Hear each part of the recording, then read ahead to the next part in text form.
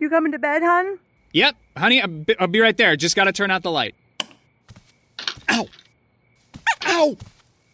Ow! Ah! Gah! Some things never change. Like your kids always leaving tiny toys on the floor for you to step on. And Geico saving folks lots of money on their car insurance. Sweetie, I think I left the downstairs light on.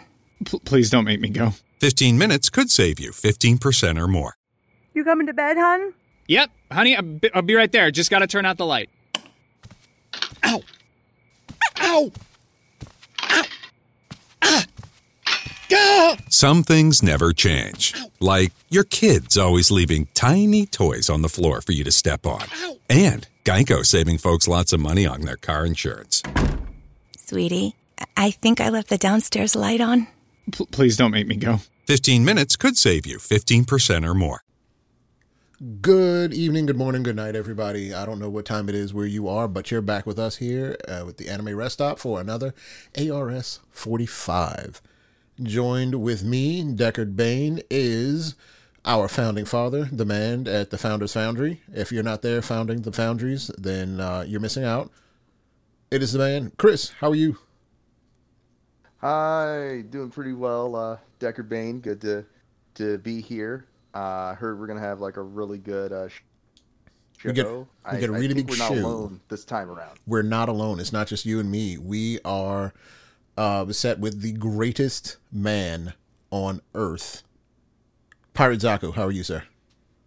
Oh wow, thank you. I don't know if I'm qualified for that title, but I appreciate it. You're a teacher. You deal with these kids. Greatest man on Earth in the ARS. I couldn't agree more. Definitely good to have you again, Pirate Zaku. I'm happy to be here. And we have one more extra special guest. He's the man, the myth, the legend, the old otaku on the mountain.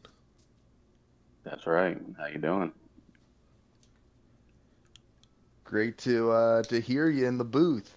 Typically, we hear you in all the rewinds, but glad to have you in the present with us and going into matters here. And with Pirate Zaku to boot, I believe this is the first time this particular element has been established here, that we've actually all been on the same together show together. It's been a while. It's been a while since we've done a show like this. True. It's Quite very while, good. Quite a while. It's very good. So how has everyone been doing? 2021 has been fun. Yeah. It's been a roller coaster already. So what's I want to like we usually do. We'll start with what everybody's watching, what everybody's playing. So because we haven't had you on the show on the ARS 45 instead of a rewind. What are you playing? What are you watching, old otaku?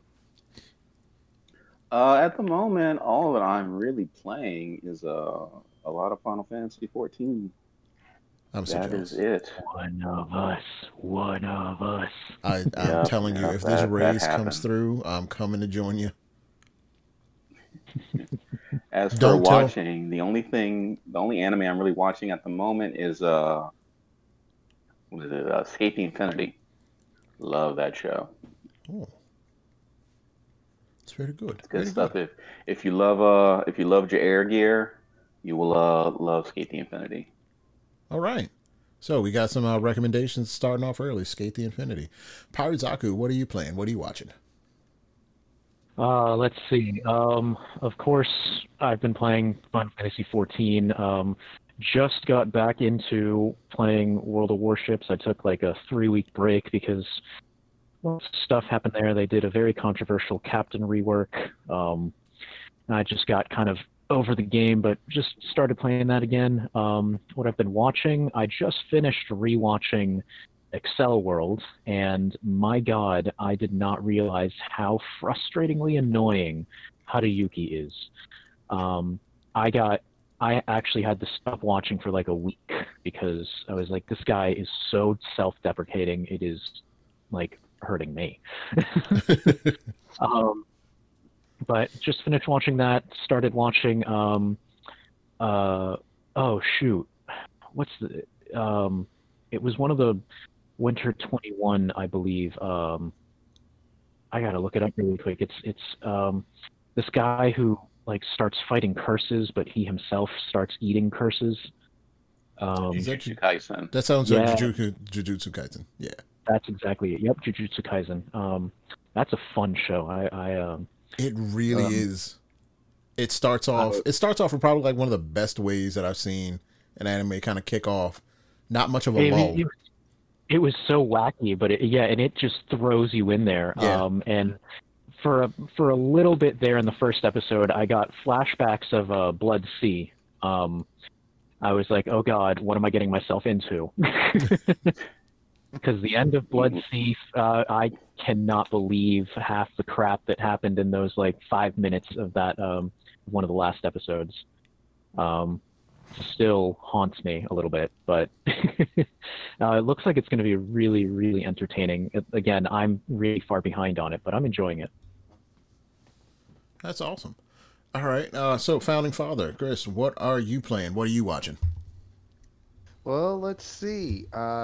Been playing Resident Evil, particularly Resident Evil 2, on my PlayStation 3. Old school Resident Evil 2. With the tank controls. And no auto aim. Fun times. Fun times.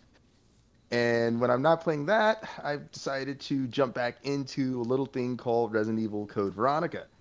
At least there's auto aim. Tank controls are still there, but a little more polished. I can see things. They're not just pixels. I can see things. So you're not shooting the bleeding block anymore. You're shooting the bleeding looking like person-ish thing. Exactly. Yes.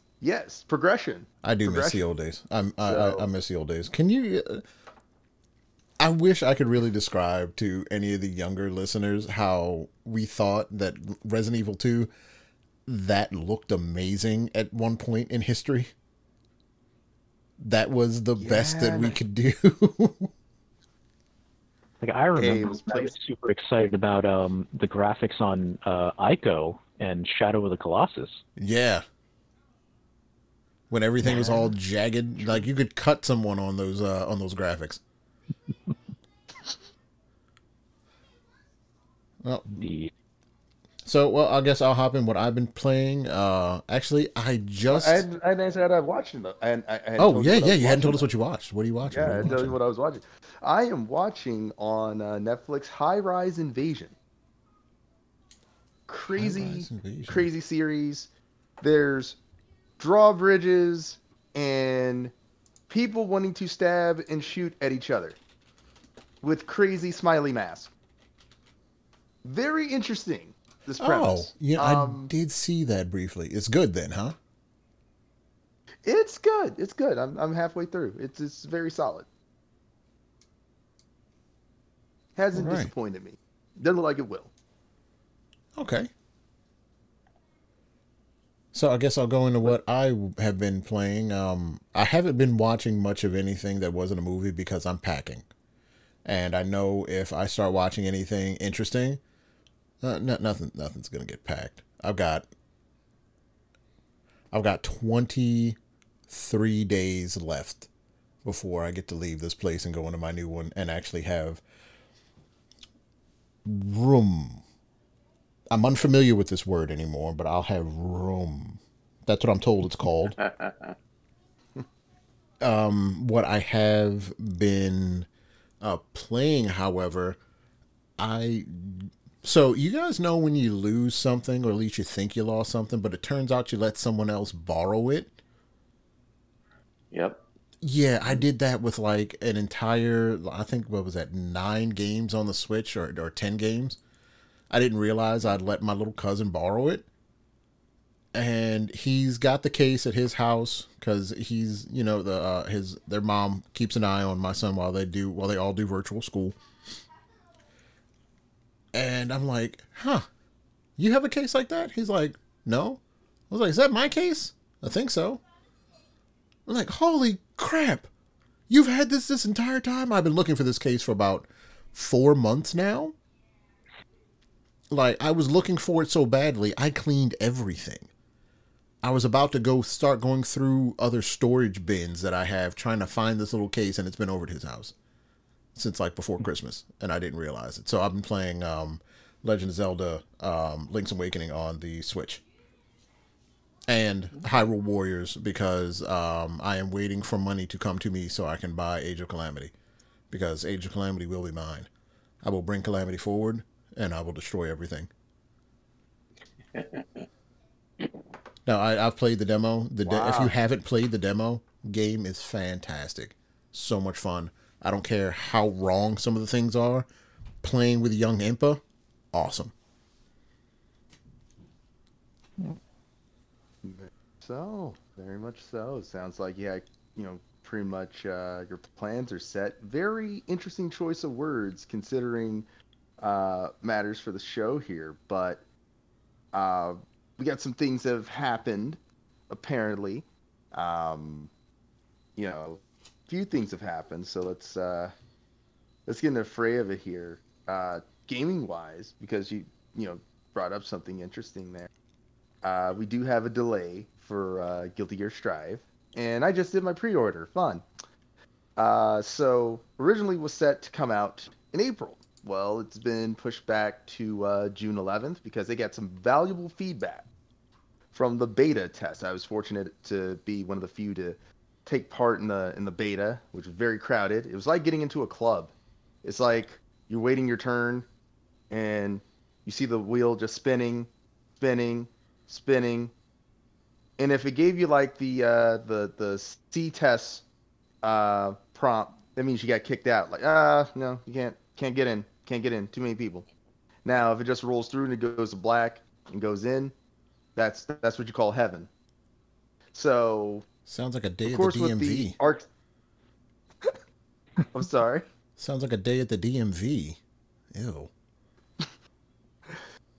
Well, it was it was a few days of DMV for this beta. Thankfully, they extended the beta period over from that weekend well into like the middle of the week because they got such rave reviews and everything. People were enjoying it, and they were getting a lot of things, feedback from just the lobbies. And ArcSys, of course, love their lobbies for those who played Blaze Blue online, and you see the pretty much similar to Japanese arcades, huge places where you can do all sorts of stuff.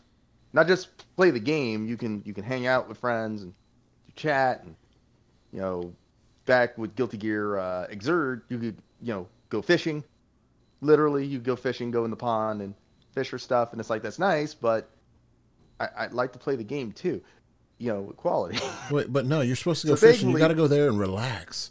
You got to relax. Think of your strategy while you're waiting on the little fish to bite, and then you forget it all while you're reeling the sucker in, so that you can lose. Even though they did add quick match to this particular installment of Guilty Gear, so a lot of people are very pleased, especially after with the survey. Everyone had to fill out a survey and everything, and ArcSys is happy with it, and they're gonna focus on some things. The netcode's great, so it's just going to be keeping server stability and readjusting the lobbies so that everyone can connect and play. So positive stuff, everybody. Just keep doing what you're doing. Positive criticism. That's a good. It's a good thing because they at least learned from. How many debacles have we had in the past? Just in the past year. While everyone's sitting at home. Doing nothing for games that were already released, and some of them just kind of crapped out, or they gave you a offline gameplay that was just horrible, that felt like a beta. We've had to deal with that a couple of times, so at least ArcSys is listening to people. This is true. This is very true. So, have some good news compared to people who, instead of doing the positive thing, they do the opposite of positive, and you get bad stuff.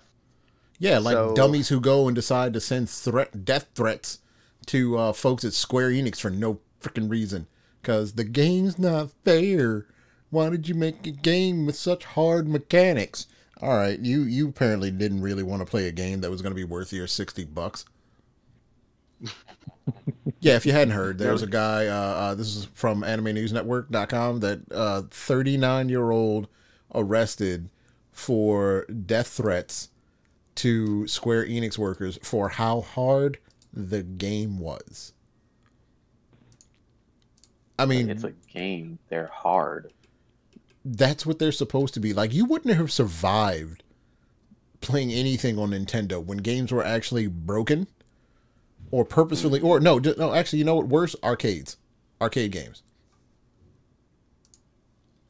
I went back and played, though actually on the PlayStation 3 when they gave us the X-Men arcade game, I realized how much this game was built to eat your quarters. Oh God, yes. Like the fact that you lost life every time that you used your mutant powers. Yes. That was. And then you'd find yourself in some situations where you were stuck in a loop. Probably a game that was worse than that was the original Teenage Mutant Ninja Turtles game. Because sometimes you'd spawn in the middle of two enemies that would start punching you at just like milliseconds off of each other. So you were you were dead. You were dead unless you were able to just get out of it. Get out of that little wombo combo that the game set up for you. That game used to eat quarters. I beat that game at a bowling alley because someone left the door open for the coin slots. So we just kept hitting the mechanism. Oh, it was wrong. Now, can I tell you, we thought we were going to get caught about halfway through. But no, we had a huge crowd around us. One kid just kept hitting, and we just kept playing. We played all night till all of our parents had quit. It was great. Nice. Fun times. Especially when you can do that. Yeah. Yeah, but none of us were jerks and, yelling at Square Enix for, oh no, here's the quote. The game had such unfair rules. They don't tell us what game it is in the article, but I'm going to find out just so I can play the game and tell him that he needs to, honestly, I'm going to say this openly. He needs to get a girlfriend or boyfriend or some inanimate object to play with. A hug pillow. There you go. Hug pillows are good. Yeah. We'll get him a nice Square Enix one. There you go. Big T for hug pillow. That has Square Enix written on her shirt. Oh my God. While he's in jail. Oh, wait. Well, I don't know if they'll allow you to have hug pillows in jail though. Oh, he can hug a pillow. Or bite it. He'll be biting down on that pillow. Yeah. Some other news is if you guys haven't heard, Bloomberg is out reporting again. There is talk about a new Nintendo Switch. This one's getting a little bit more credibility than in the past. They're talking about a OLED screen, 7 inches instead of the current 6.1, I believe, and support for 4K at 60 frames. So a lot of people are assuming, and I believe it as well, that we're going to see some kind of new processor in this system. What do you guys think about it? Well, do you think it's actually going to happen? It's another sign of progression. No, do you think it's actually going to happen though? Because Switch Pro rumors have been floating around since. How old is the Switch now? 4? For 4 years? About 4 years, I would say. Not longer. I mean, that's going to be really interesting to see that because they're also supposed to be coming out with the Super Mario Switch, which is supposed to be the first Switch that has like an actual different case on the they released it. It's out and it looks really good. It actually looks very good. I'll send you a link to it. But it actually looks really, really good. The only reason I'm even mentioning this is because Bloomberg reported on it. Because if anyone else had, it would have been, okay, your pipe dream is out there. Mm-hmm. I mean, it's very interesting that they're going for a pro version. I think it's really cool that they're coming out with a larger screen that, that'll facilitate for being able to play it with friends a little bit easier and all that. But I don't know. It's going to be interesting to think about a pro version of the Switch. You know, it's not necessarily meant for like competitive play, but I do remember hearing something about like people legit were like believe that the playing Call of Duty on the Switch and stuff is a lot better or a lot easier than doing it on any other system. So what they did with Hitman, and there were like two other games that they put out there. They used Cloud Play so that the system didn't have to work so hard. Because honestly there are some legitimate things where the Tegra processor that's inside the current Switch, it's old. It was aging because it was the same thing that you saw in some of the NVIDIA Shields, and we know how long the NVIDIA Shield had been out. About the time the Switch came out, I think shortly after, they were talking about a new upgraded version of the NVIDIA Shield. So the processor was old. The fact that it's continued to do what it's done and been as popular as it is a real testament to the product that Nintendo made and what NVIDIA made, which is really, really good. But I hope that they do kick something out so that you don't have so many games. I keep hearing about issues with frame rate or some really stark differences to when you're playing on handheld versus dock mode. Because some games look a lot better in handheld, others look better in dock. I mostly play in dock mode, so I don't really get to see a difference. Because one of my Joy-Cons, I have the drift issue, and I have to replace that that Joy-Con stick, and I'm just not buying another set of Joy-Cons until the new Legend of Zelda ones come out. So I'm a hypocrite. Hey, good time to wait, just as long as you keep an eye on that, because you know how Nintendo things go. They go quite fast. When I was ready to go get them or to try to pre-order them, they were gone. So I'm just going to go to my to the only GameStop that I will ever shop at ever again and see if they have anything there. Totally. That sounds like a plan. Speaking of plans, a few others had some plans over the course of the week, because New Game Plus Expo had its second year and everything. It's the second event in its history, back a few days ago. And frankly, ArcSys, NIS America, a few other companies, Koei Tecmo, a few in attendance, showing off a couple things. I thought it was a interesting, showcase. A lot of RPGs, a lot of re-releases we're getting too. One game that stuck out to me, of course, which is kind of funny. So last year, Suda51 teased No More Heroes 3. Mm-hmm. And of course, since then, No More Heroes 3 does have a date and everything. It's due to come out August 27th of this year for the Switch. Now, of course, okay, we know that. So what is it this time around in New Game Plus? So he apparently is going to be releasing, it's going to get localized, the Silver Case games. I say games because you have the original in its sequel that is going to be boxed and localized for everyone coming up over the course of the summer.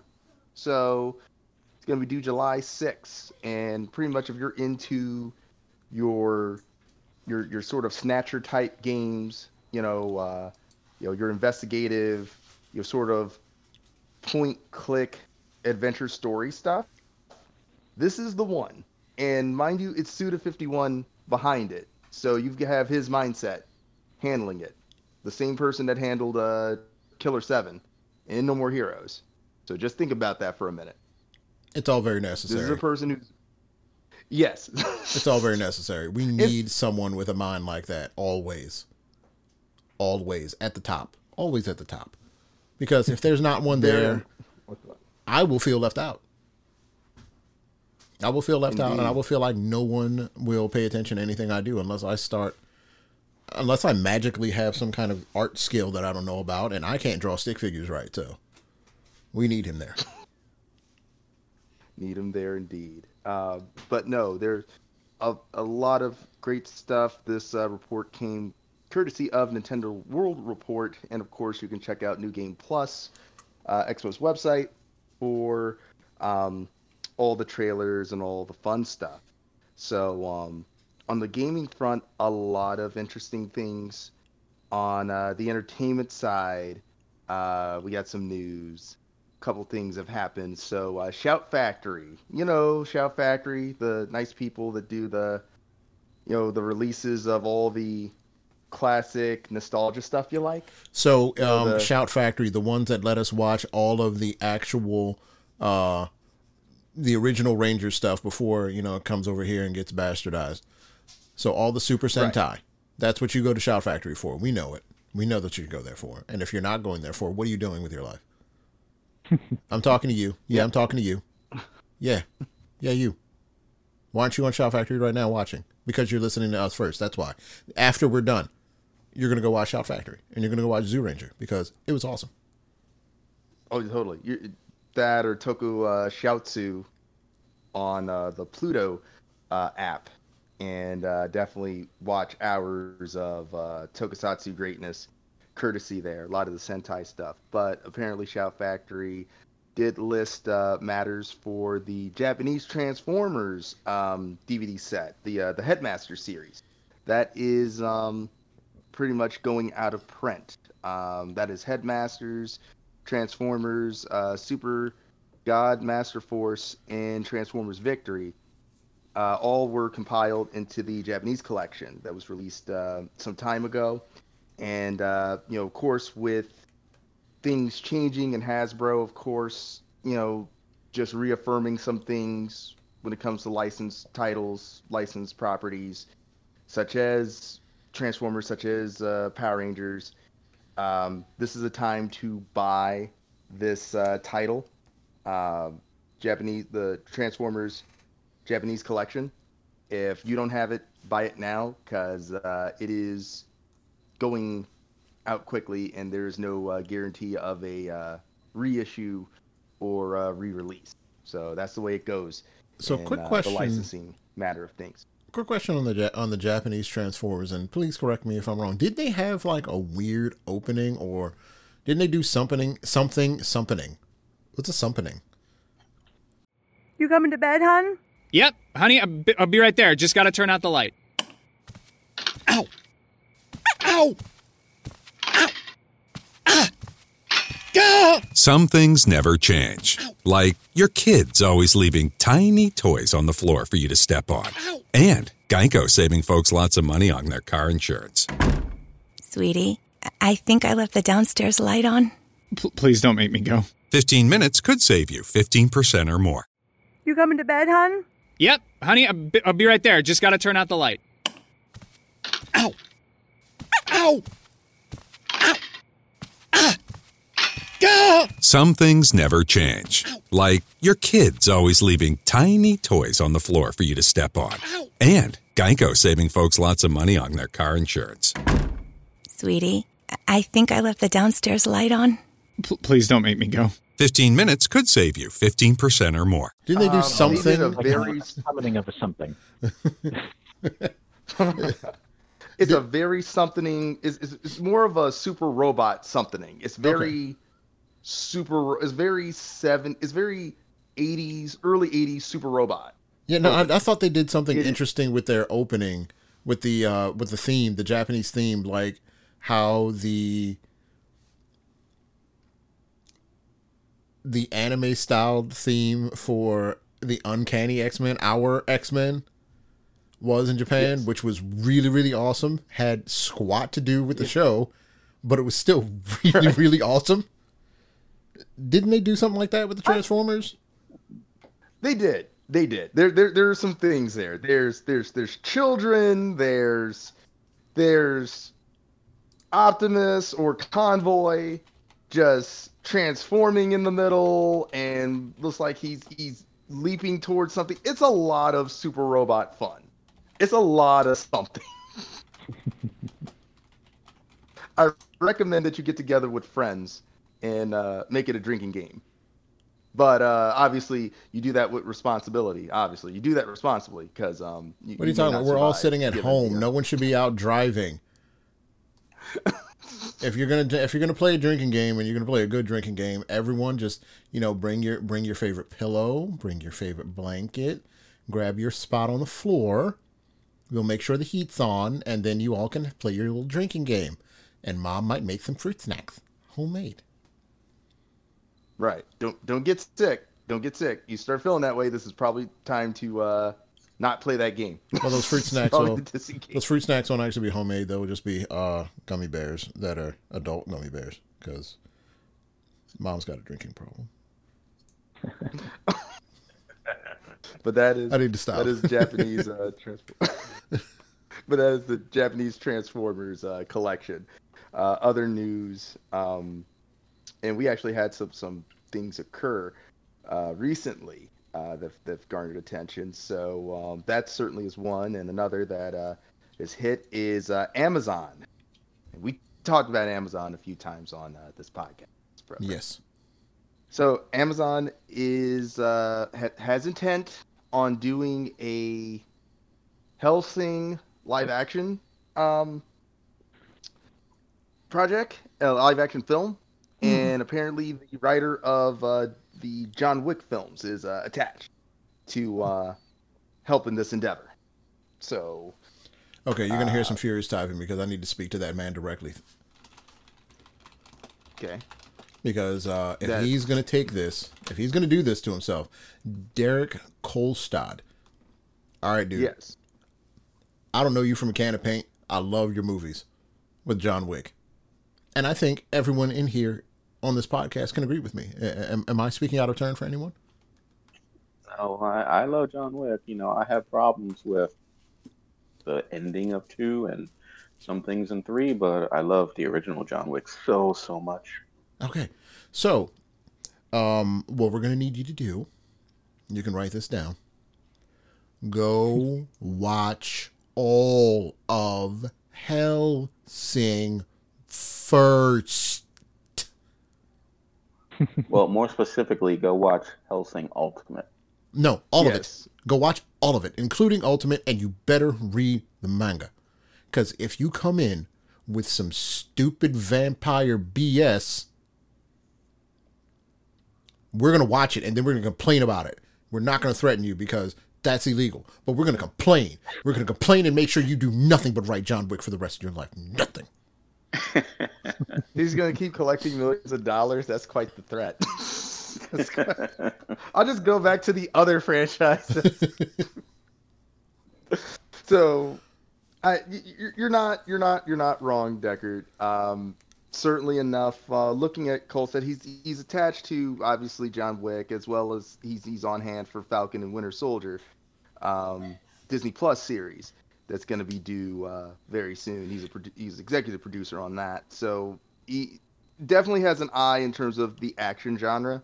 So in Hellsing loaning itself to action, obviously, as well as horror, there's some things that work if everything comes together, and that's on a whole studio basis, because we're talking about the writer, we're not talking about the director, and of course, obviously, Amazon's got the money on end, so production wise, considering efforts for stuff like The Boys, that's on Amazon and it's done very well. But you can have, dude, a really pretty piece of shit is still a piece of shit. This is valid, but you're not wrong. It just depends on execution. I agree with you. We just talked about this in our private Discord. There are only 3 movies based on anime and video games that were turned into live action anything that we give any real props to. 3. Yes, there's a debate on that amongst exactly. Even then, there's still the debate. This has a chance to be.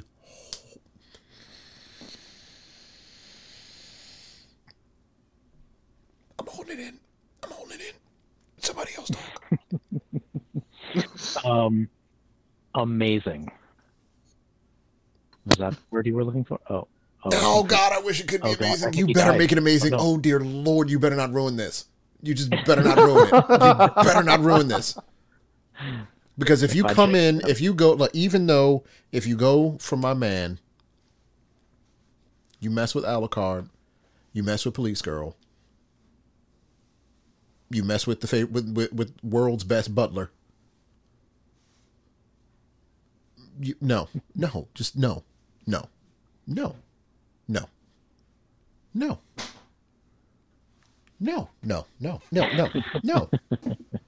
That's all I can say is no. I won't accept it. I won't accept another franchise being killed with bad movie making because you didn't pay any attention to the source material. Now, do I feel like he's not going to pay attention to the source material? A little bit. A part of me is very scared. A part of me is very scared that he's going to do that. People are doing when they come out and they do stuff, they're doing a better job. They're doing a better job at paying attention to the source material. But then they decide to get all creative and junk when creativity wasn't necessary because it was all right there. It's called it's art. My son's talking in the background. Adapting. No. It's art that you are adapting. But, well, Decker, you bring up a lot of points. I think, I think a good portion of us here are familiar with Hellsing and certainly Hellsing's history. Mm-hmm.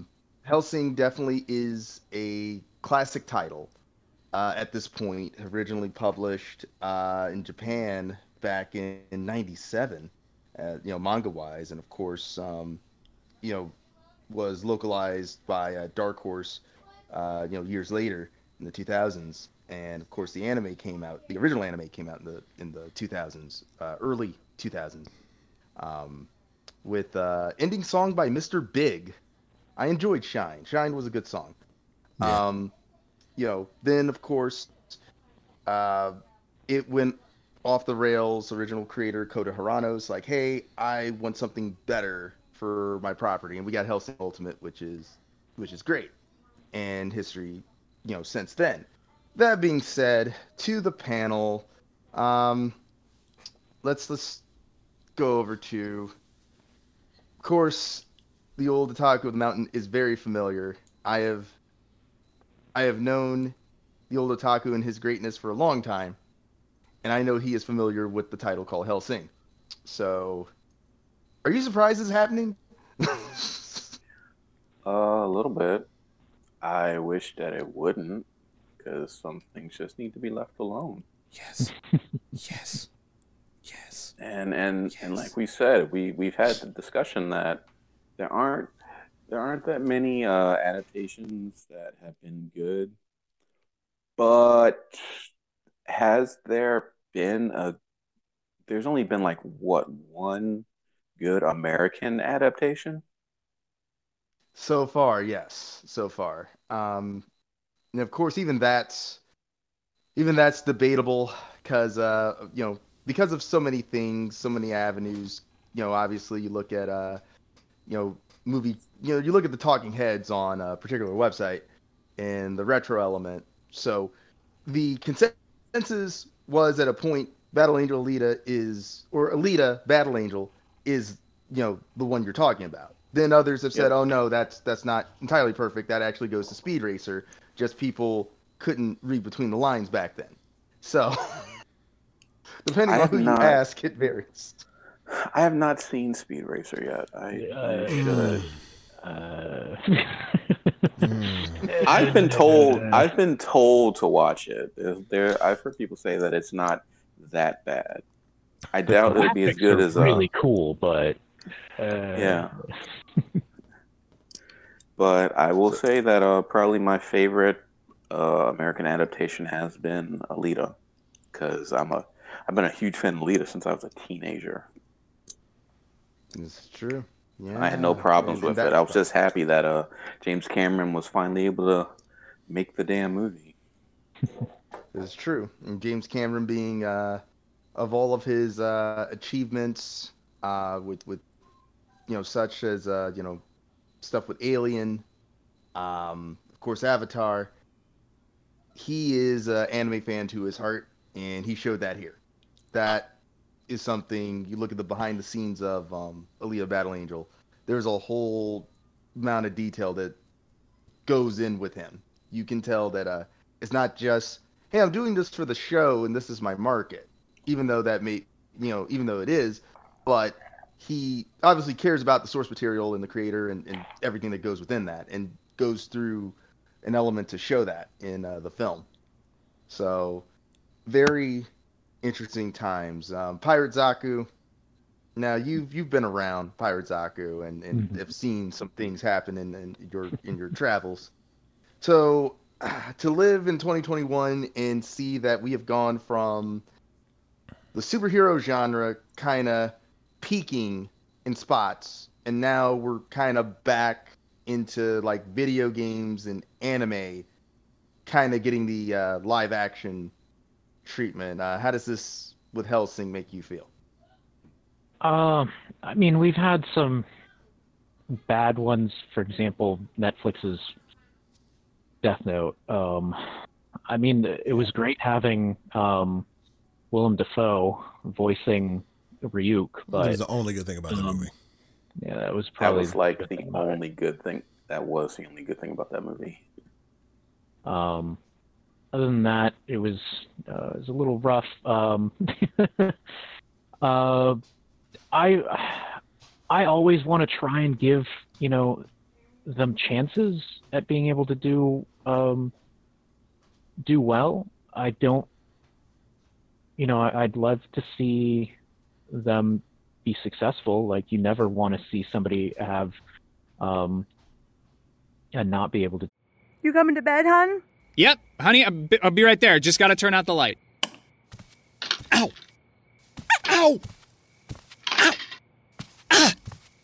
Gah! Some things never change. Like your kids always leaving tiny toys on the floor for you to step on. And Geico saving folks lots of money on their car insurance. Sweetie, I think I left the downstairs light on. Please don't make me go. 15 minutes could save you 15% or more. The moment you realized you were mistaking your kids for coworkers. Okay, team, I'm taking my 15 now. Taking 15 what? Was the moment you knew it was time to get back to work. Let's job it up. At CareerBuilder, our simple, customizable search tool lets you search for part-time, full-time, and even work-from-home jobs, so you can find a job that fits your lifestyle. Get started now at CareerBuilder.com. Do well with their adaptions, for example, like even with video game ones. For Sonic, yeah, first everyone was really pissed off because of how they animated him, but everyone needed to be pissed off about that. Yeah, I mean, like, you had what was it, 20 years of material to figure out how to make Sonic look, and then you make him look like You literally make him look like some lady went and got knocked up by a hedgehog. That's what you made him look like. There was no reason for them to do that. None. Right. I'm sorry, I interjected completely, but there was no reason for them to do that. They almost screwed up a very good movie. Mm-hmm. I'd love to see them do well, because you never want anyone to really fail, obviously. I mean, so I'm hoping for something good. James Cameron, I'll give him a shot. Of course, we also do want to try and see like who are they picking as actors, because that's also important. Very. See what kind of representation or who they're picking, who gets the best choice, or is it flavor of the month? Is valid, and so far all we know is that the project is happening. There hasn't been a selection and cast as of yet. We only know of a few names attached to the project in particular, but it's mostly from the production side. But no actors attached, no key director, no release date, but it's in the wings, and we will definitely have to see what happens there. But what is happening, or what has happened lately, is the little engine that started and stopped and started again, then got delayed, but then now seems to be coming out of the track is Evangelion 3.0 plus 1.0. So initially delayed a few times because of, Ano and Hideaki Anno in life. And then, of course, the COVID hit, and there was that. And it was supposed to premiere earlier this year, and of course, the state of emergency delayed that. But is been apparently on its way to rolling out March 8th, and has been seen as far as a preview of the first 12 minutes of the film online through Kara's website. I actually had the pleasure of seeing it myself via YouTube and Kara's official page. So exciting times, and of course 3.0 plus 1.0 is part of the tetralogy that started back the tetralogy, the rebuild of Evangelion started back in 2007. So finally, this is supposed to put a wrap upon things, considering that the subtitle is Thrice Upon a Time. Is it? Goodbye, Evangelion. Is it? So, well, for the rebuild, it is. For the rebuild's done. So let's. Okay, so Ava's been around a long time. Mega franchise. It's basically, for those that don't know, just as a good little element because we're getting closer in. It's very similar to Star Wars in the sense that of huge cultural iconography. Like, the way that America views Star Wars is the way Japan views Evangelion. And of course, Ava holds a very big spot in, fandom across the board. It's the series that changed anime in ways. Deconstruction of the super robot genre, but also deconstruction of anime itself in ways. Old otaku. So the rebuild train looks like it's coming to a close here. Are you happy? Are you sad? I'm happy. Are you upset? I'm happy because it took forever to get here. But I don't think we're going to see the last of Ava. I really don't. Because it makes money. We'll see it again in one form or another. Like, I doubt we're going to do any more movies because Anno takes too long. When did that first movie come out? What was it, like 06? I think 07. Late 06, early 07. Yes. Yeah, it's been 14 years for 4 movies. Valid. And he did Shin Godzilla in the middle of this. And Shin Godzilla is fun. Very fun. And he also did The Wind Rises. So he had a chance to be alongside Miyazaki. He didn't do The Wind Rises. He just voiced in it. He did. But he also became like a mass icon. The way he looked up to Hayao Miyazaki, he literally now is Hayao Miyazaki to a lot of the young animators. Because he is now the old guy that is running things. That people look at like, yeah, he's in that similar spectrum. Like, he's not that far from it. He is a legend. Albeit very time consuming with things happening. But you mean when he's not picking on the president of Bones? Well, that's a whole. Now that's a reference to a J drama that's very popular amongst bands. Blue Blazes, Oi Hono, which is the story of really this young up and coming manga artist during the otaku generation, and that person. The main character actually ends up doing a few things with his career, including he makes a lot of the character designs for a little series called Mobile Fighter G Gundam.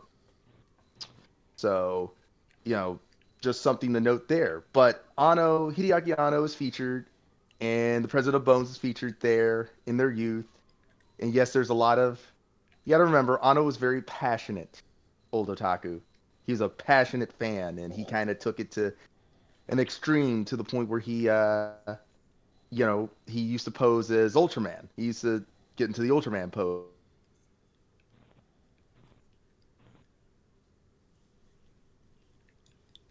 Oh, did I lose Did we connection? drop him? I don't know. Nope, someone got lost. I think Chris got lost. It's because he talked bad. He only called G Gundam little. There's nothing little And about G Gundam. its shining hand reached out from the grave, grasped victory. Oh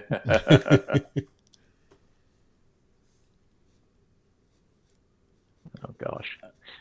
So, well, you know what? Since we have air to fill until Chris gets back, help me understand So I watched Ava. I watched what was on Netflix, and I feel like that was the wrong version to watch. Yeah, that was. It was. Why did you watch that? Because I'm not paying for Ava.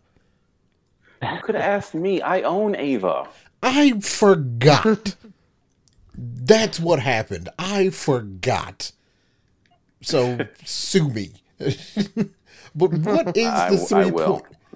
Don't you dare! Just loan me the correct Ava to watch so I can know exactly what's going on. And I mean, the only things that I finally think I actually have understanding on is, post-apocalyptic, always spring/summer, and Shinji's a moron because he wouldn't get in the goddamn robot. And if he had just gotten in the robot earlier, things might have been a little different. Actually, I really think things would have been different if Shinji had actually, fulfilled every teenager's dream. But, the person who apparently liked him just didn't want to go there. And then, she lost an eye and became crazy. No, I don't care about her. No one does. No one does. Well, apparently some people do, which is a shame. Lots of feelings with Ava, but as I was readjusting here, Pirate Zaku, your thoughts on Rebuild wrapping up, all that. I'm happy that it's been such a long wait.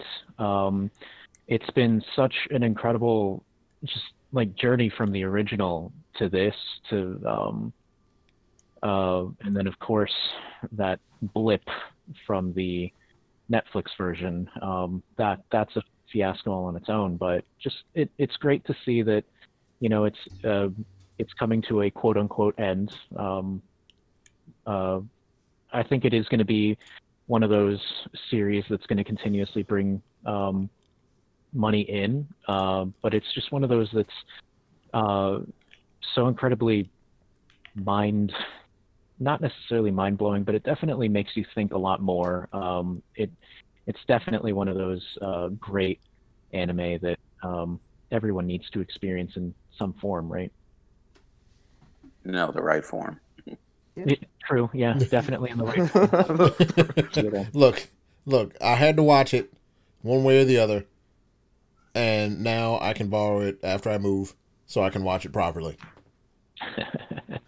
You will have to find a way to watch End of Ava, though, because I do not own that. You'll probably have to borrow that from Justin. Oh, I was going to go after the Harvester because I'm pretty sure he's got that somewhere hidden somewhere. But yeah, Justin would be easy. Maybe. Yeah, that's one of the ones that I didn't get. I got the silver box collection when that was coming out. Oh yeah, Yeah, I have that because of Chris gave me that, and then I have Death and Rebirth. I never got End of Ava. So hopefully by the time that happens, maybe I can find a good copy on eBay, and I'll just end up buying it because I do need it for my collection. Now, with all of that said, we know that G Kids is, as well as all the anime company based in the UK, will be doing a Blu-ray release of Evangelion.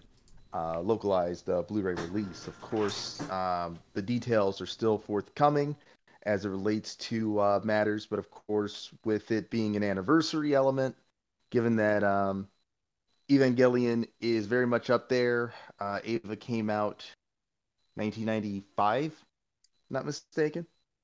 Something like that. So, it's very much up there. So I would just assume that the licensors are in the best position.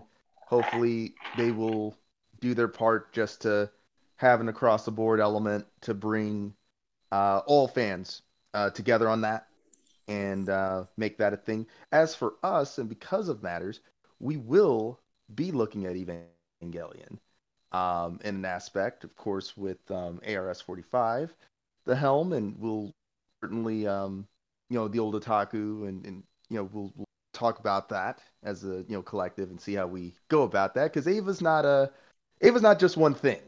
Ava's a lot of things. Ava is shaving cream. Ava is a bullet train. You coming to bed, hon? Yep, honey, I'll be right there. Just gotta turn out the light. Ow! Ow! Ow! Ah! Go! Some things never change. Like your kids always leaving tiny toys on the floor for you to step on. And Geico saving folks lots of money on their car insurance. Sweetie, I think I left the downstairs light on. Please don't make me go. 15 minutes could save you 15% or more. Ava's a lot of things. And of course, with the different interpretations, definitely worth checking out, especially for the hubs that we have talked about, from TV, its initial movie element, Death and Rebirth, End of Evangelion, and of course the rebuild of Ava. Definitely interesting times, and certainly looking forward to when it gets released and what that's going to look like as far as, the finale of that. Whether it goes to Blu-ray in proper way or whether there's a delay, we'll have to see. But without delay, and because of Deckard Bain's choice of words, we have a lovely little surprise. So we open this Geek Gashapon here on a little thing called WandaVision. WandaVision. I really think they should have done like its own little should have had its own, opening theme. Something to hit, not just a mock up, to let you know all the things, but just to do extra. I wanted more. God, I wanted more. Well, given what you got here, let's without waste, let's go into haste here. Let's get into it. WandaVision, of course, came out this year. Definitely made a surprise on all fronts. I think it made a huge splash. Made a huge splash. Let's. If this were the Olympics, it would have lost because of how big of a splash it made. But everyone would be wet because they know about it. A mass tidal wave, if you will. So massive. Yes. So, of course, let's look at all of it. Disney Plus launched back November 12th of 2019, and we didn't know what the future. Nobody knew what this thing was gonna do. We were all hoping that Disney wasn't going to go and Disney it up and make things bad, because that they certainly could have done.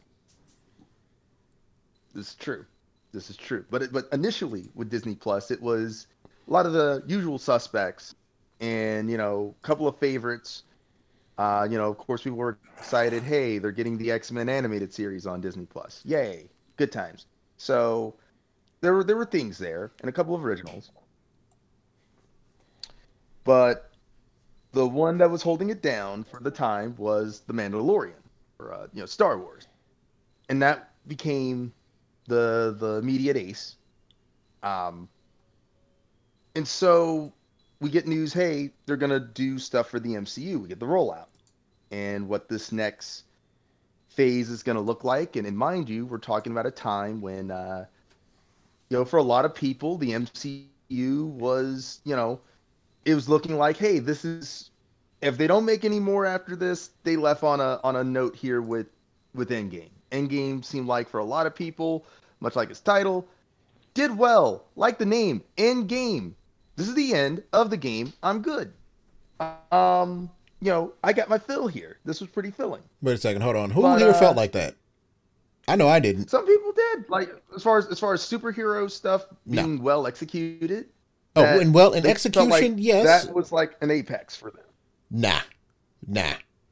Because I needed to see Thor get thin and work through his problems and eventually hook up with Valkyrie.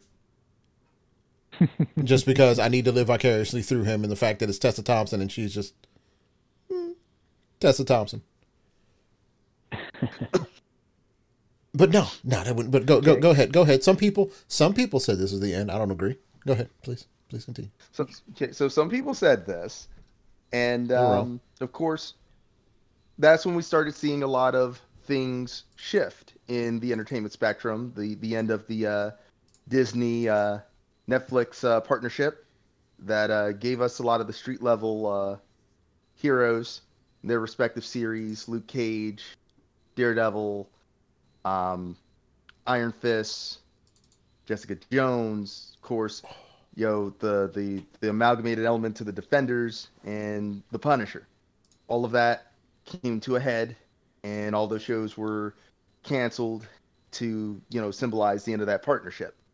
And of course, other elements within Disney also started ending.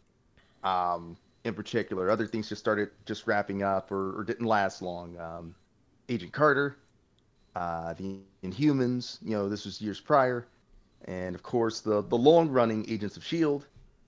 So to have like a more unified, focused effort, because Agents of S.H.I.E.L.D., with respect to it, the most it was ever focused as far as the MCU goes was that period during Winter Soldier and Age of Ultron, and that was kind of really it because of the creative element that was going on at the time between Kevin Feige, head of the MCU, well now head of all of it.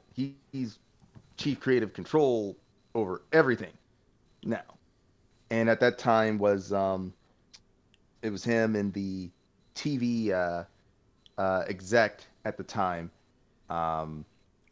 that did not see eye to eye. I believe it was Jeff Loeb that did not see eye to eye on a particular element. And so a lot of internal change happened as well. And of course, with COVID-19 being a factor, things got hampered, and everyone was looking forward to Black Widow kicking things off. That didn't happen, and delay after delay, everyone thought, hey, maybe they'll use Disney Plus to be the one to launch this, and they did not. Old Otaku and I were just talking about that the other day. We were like, he was like, yeah, and then Black Widow was supposed to happen, and I went, oh my god, that's right. Where did that go? Actually, yeah, what the hell happened with Black Widow? Saw the commercials for it last year, and then next thing you know, it's like, haha, just kidding. This is true, and part of that was, as was rolled out by corporate, that they wanted to monitor the situation, obviously, with COVID-19, because they wanted to have a theatrical release. There is a difference between theatrical and streaming, even for a simultaneous element. For having that, you could do that, but the returns and all may appear slightly different. Now, I'm not doing a direct quote there, but there's a difference there in why they wanted a more traditional theatrical, and that's why Black Widow's been delayed for this period, forcing essentially the TV element to take center stage with Disney Plus. And WandaVision has a lot of accolades coming into matters in the sense of it's the first new Marvel anything during COVID-19. So I want to hop in and just ask a question before you get too deep. Has this may be me, looking way too much into things, but Okay. it really looks like you can see small changes in filming because of COVID. I don't know if anyone else noticed then in that show, unless it was absolutely necessary, people were distanced. People were not clumped together. You didn't see huge anything. Huge amounts, like large groups of people. Things that are coming out now are not being produced and made in the ways that they used to be. And you can kind of see it a little bit in production. I'm just asking if anyone else notices it, or is this literally just me? I think you're right. It didn't really hit me, but unless there were scenes that really forcefully had to have them standing close, they really weren't. Yeah, I didn't even think about it. It looks like it's the new thing, because I had to sit back and wonder, like, just before I got home on Friday, flipping through Twitter, waiting on my son, finish playing around, and I see a picture. I think Mark Ruffalo posted it, and it's of Vision, after the show's done, because they did a really, really good job with I don't think it's spoiling it. Well, they did a really, really good job with what they needed to do with Vision to, one, keep up with the comics and to continue on the lore. But they showed a shot of him just chilling by himself with his phone in full makeup after the shoot, and it's like, they have to keep people distance. They have to keep doing that. Everything is changing, or everything has changed, or it's continuing to change to match this COVID thing and to keep everyone healthy, which it's freaking amazing. And I wonder if that had more to do with Black Widow not being available to us now than anything. A lot more than we are really thinking, because with movies like that, like we've heard, I know in the past couple of years, I've heard so much more about reshoots and how much extra effort has to go in there, and then how sometimes they'll have to nobody's just being grabbed to say, hey, we need to redo this scene here because we made XYZ change, or something didn't fit, or we noticed XYZ in post, and we got to redo it. That's not happening. You're not able to just grab somebody from home like that anymore, toss them on a plane and make it work. I wonder, do you guys think that had anything to do with what's going on with Black Widow? Because I was really excited to see this movie, even though I'm still sad that I can't even say it.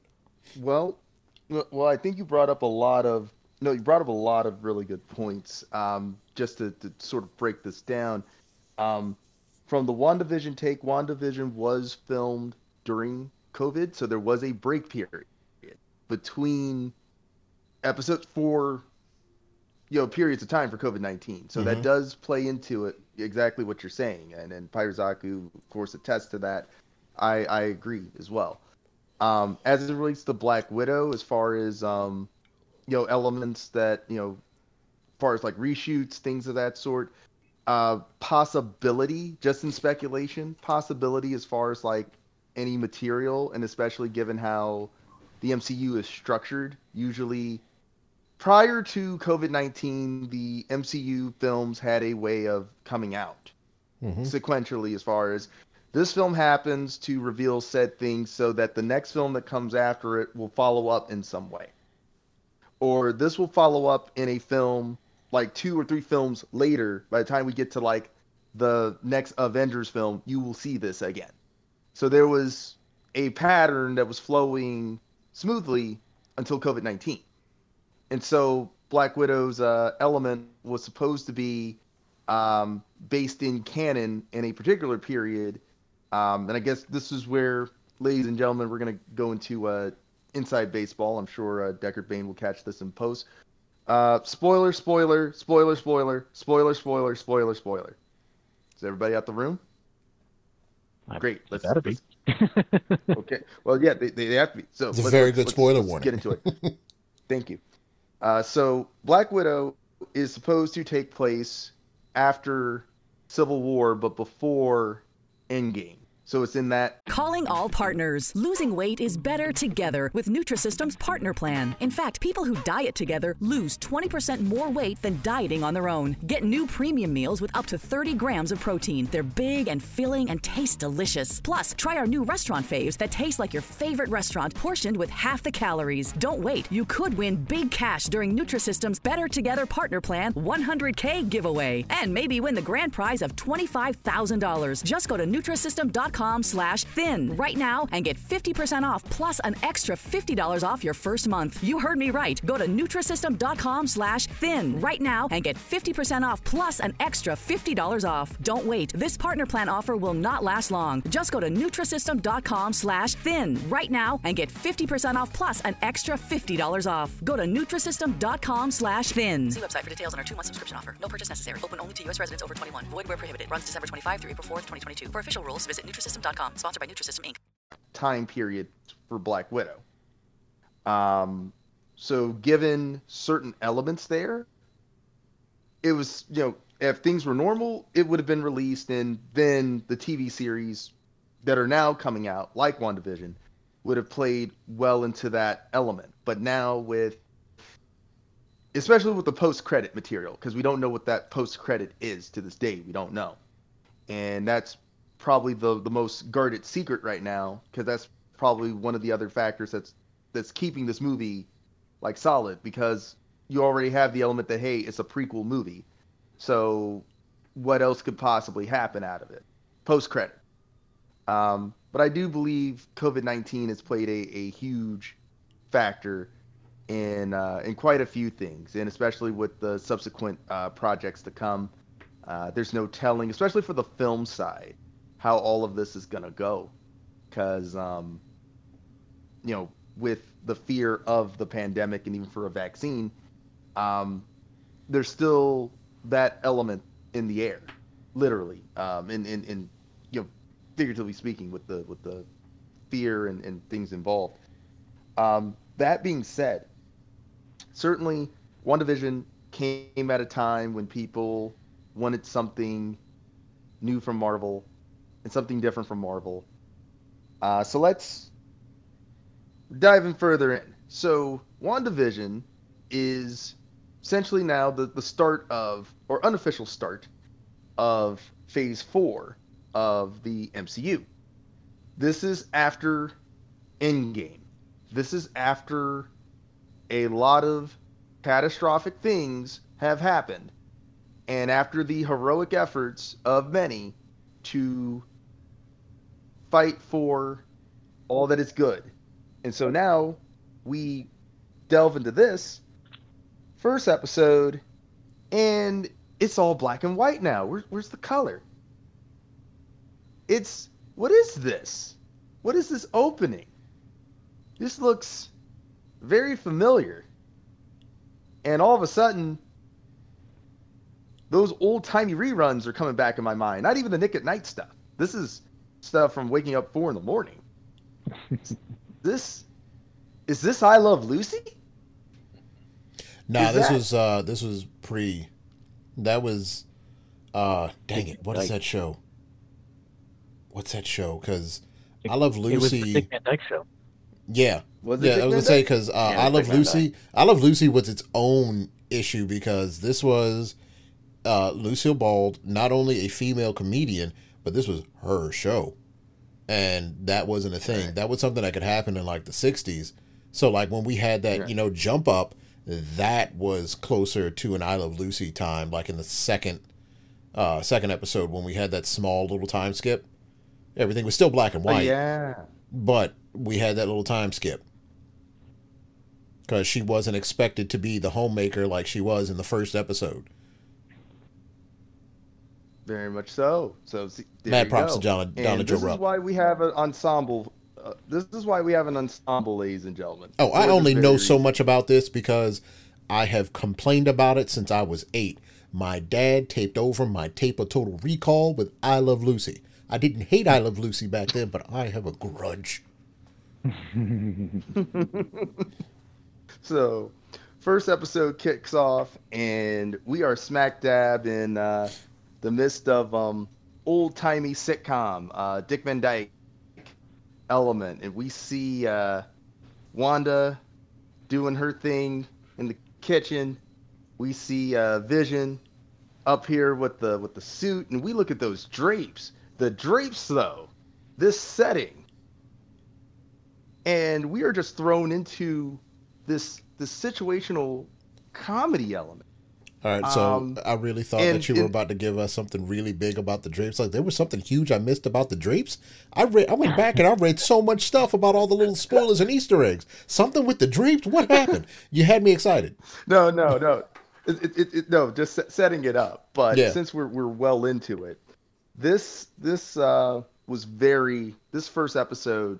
They say the first impression, you get one time to make a good impression, one time. And watching that first episode and the things that unfolded within that episode,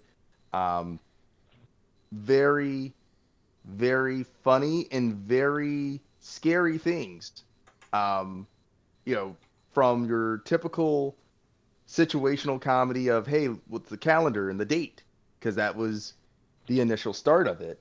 And then we figure out, is it a wedding? Is it an anniversary? And all of this is told between Wanda and Vision, not only in dialogue and their delivery, but they really, you see the genuine affection there. But the drawback is, what is it doing in a 50s element? That's the thing. Well, and that's the bold step that they had, because they threw something at you. It's like, because when I first saw that, I'm thinking that we're back with the time travel shenanigans. That somebody did something, the time stone wasn't completely destroyed, or somebody had kicked her back a few decades and somehow managed to have Vision back there too, or something crazy like that. Like they left you guessing, but gave you a lot of good stuff to work with. A lot of good stuff. A lot of good stuff. We're going to open this up here. We're going to go down here. We're going to start Pirate Zaku.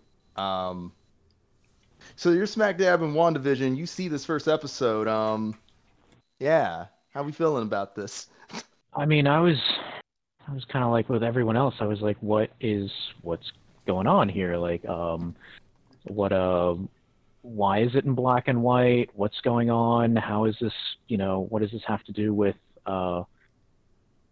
what's going on? Why is Vision alive? Why are they acting this kind of silly way? Well said.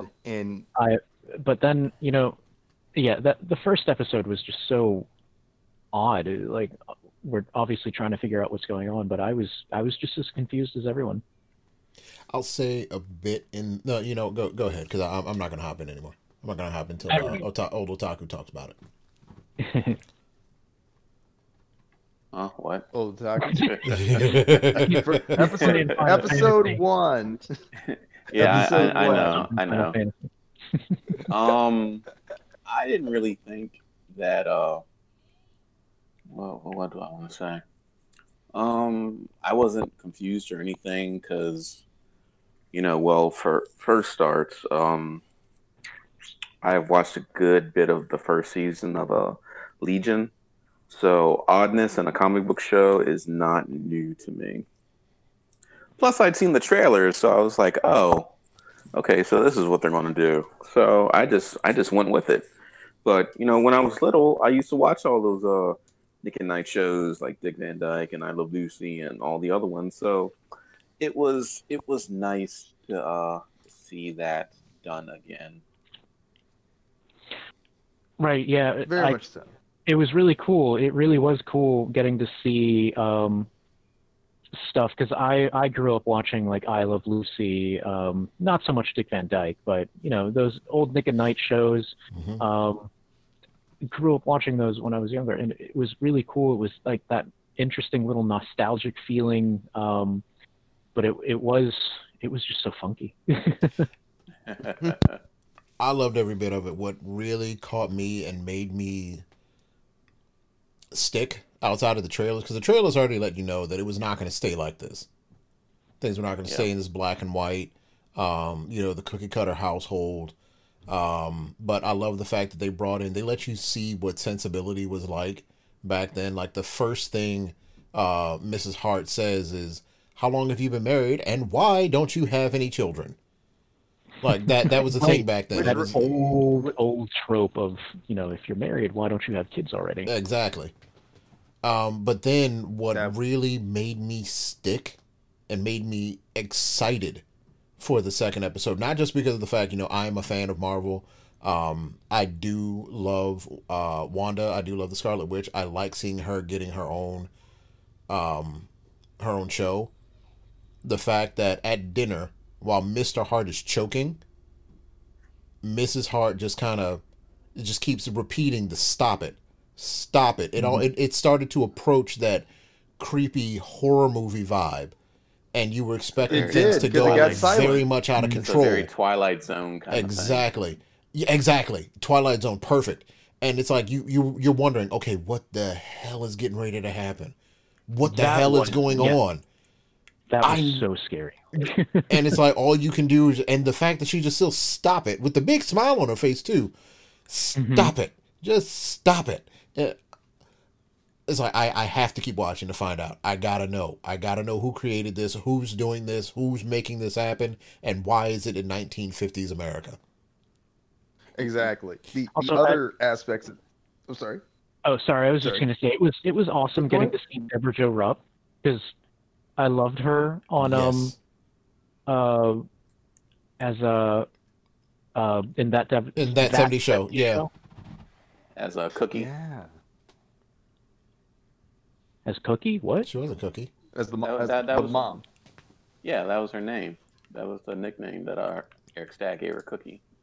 Called her Cookie? Oh. Was it Cookie? I didn't think it was Cookie. Yeah.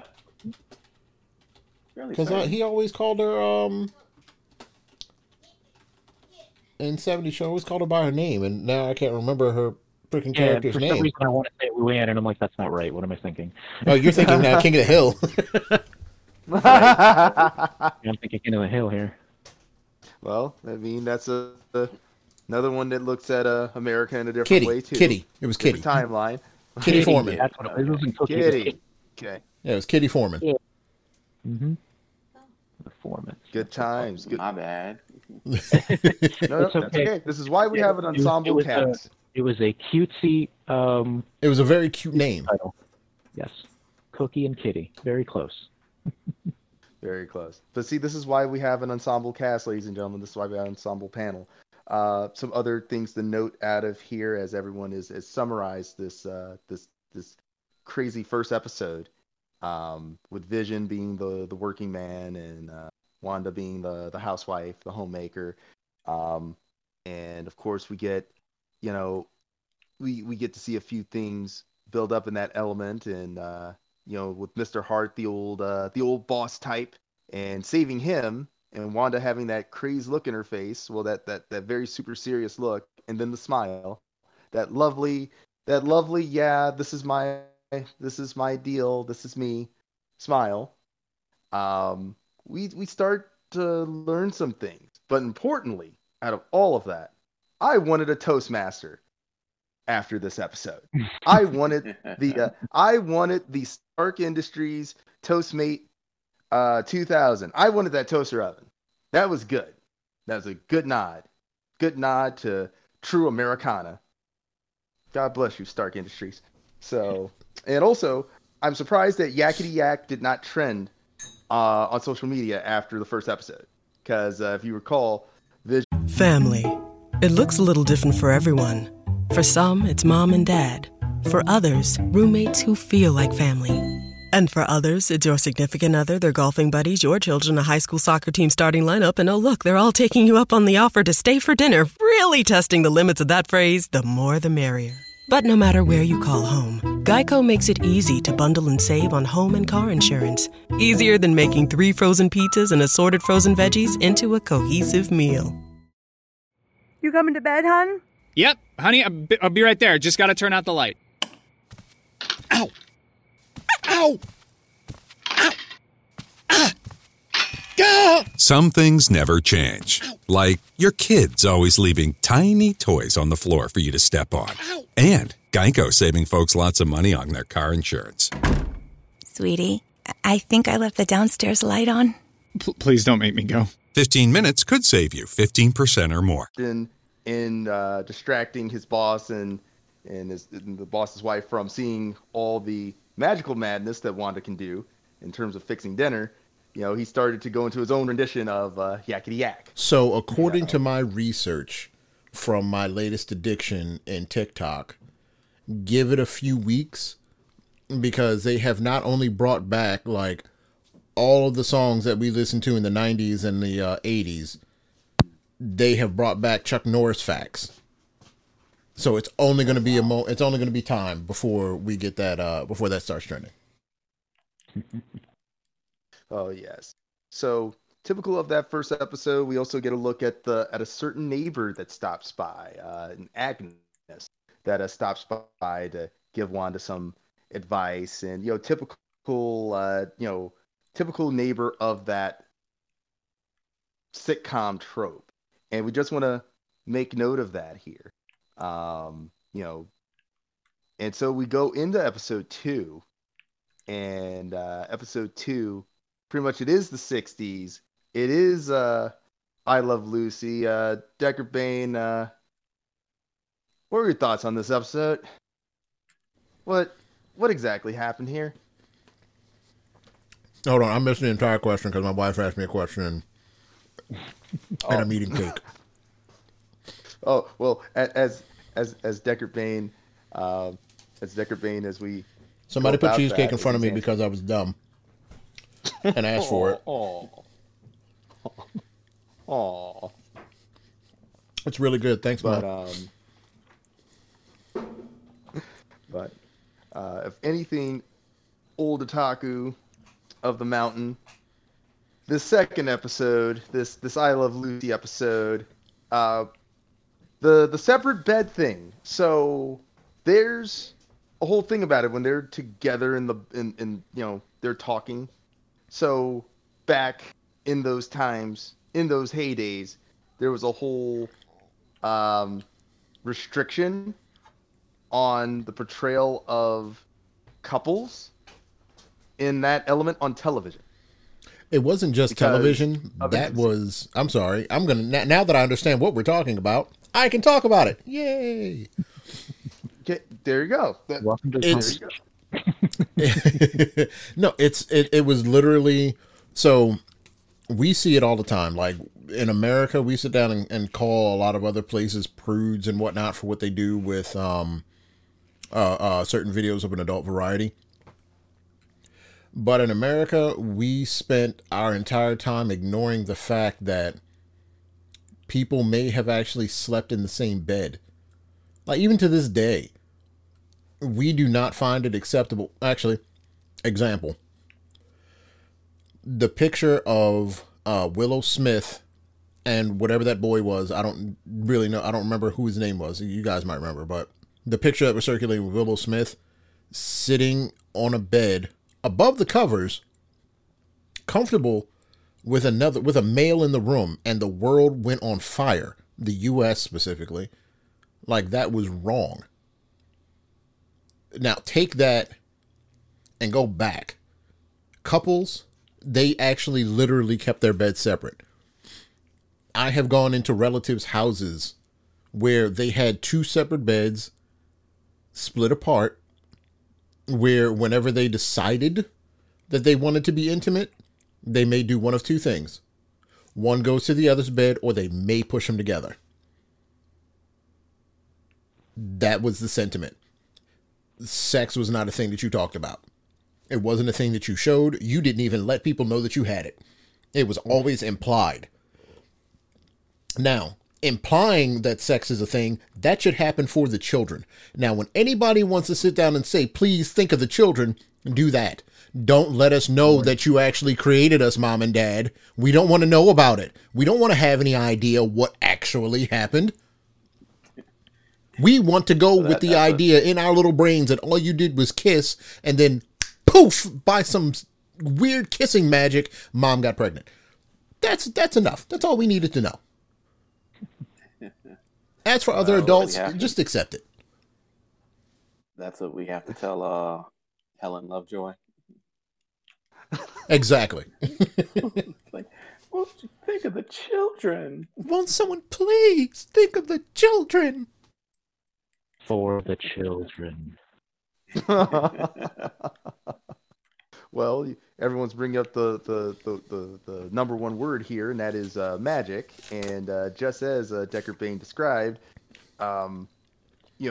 with the episode 2, those beds were apart.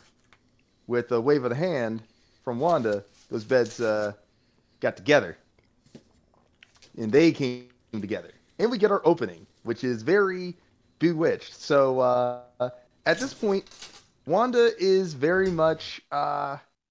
Is it safe to say that? And we've talked about this before. Shout out to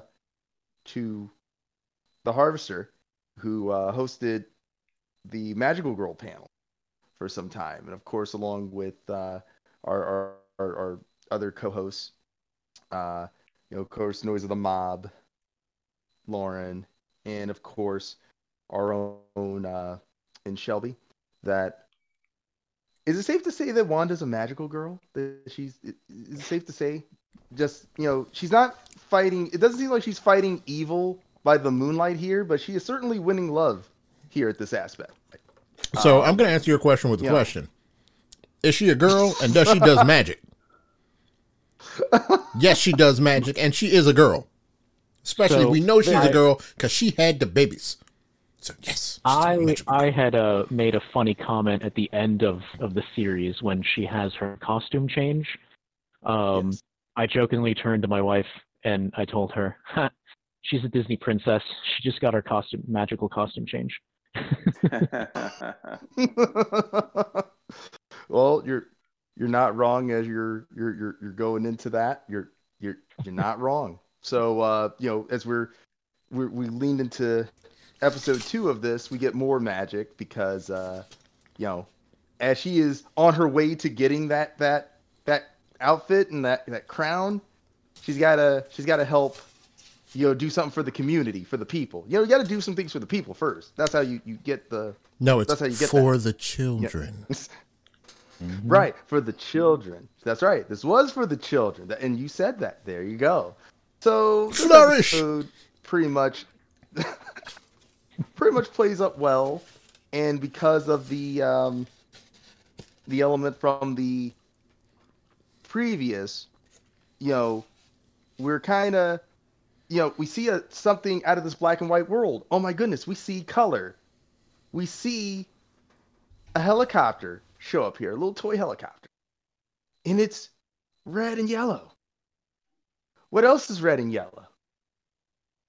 What else could possibly be red and yellow? Iron Man. Iron Man. There you go. There you go. So we see things come up as far as some changes here because it's the 60s. Now Agnes is still around, and Agnes is much like Wanda, her style has changed a bit, costume wise, and Agnes is still the friendly but nosy neighbor, still helping out, and she invites her over to meet the other neighbors, and this is where we get a chance to see some other fun characters that are typical of that genre and of that trope. So we get the community meeting with all the housewives, and we see we get introduced to Geraldine, and we get introduced to the what do we call it? Old Otaku of the Mountain? What did we call that woman who was leading the group and wanted to be the center of attention? I hope you're going to say bitch on the block. The HBIC. Yes, that's what we. Yes, I believe that was the acronym. Yes, and we get introduced to her, and but Wanda gets to meet Geraldine, and they become pretty good fast friends. Meanwhile, Vision's job is still going, the computation element, and we still don't know what they do exactly. Still don't know. Like it's something, it's a thing that's important. And hey, of course, all we know is that he brought productivity up a lot of percents. A lot of percents. A lot of percents. It doesn't matter what we're producing. We just did it. And you brought productivity up. Good job, Vision. Oh, yes. And this is where we see Vision get to hang out with the boys. And as noted, it's the 60s, so we do see a bit more representation as time goes about. And Vision and his, dilly-dallying with the guys gets a chance to experience guy stuff back then. Drinking.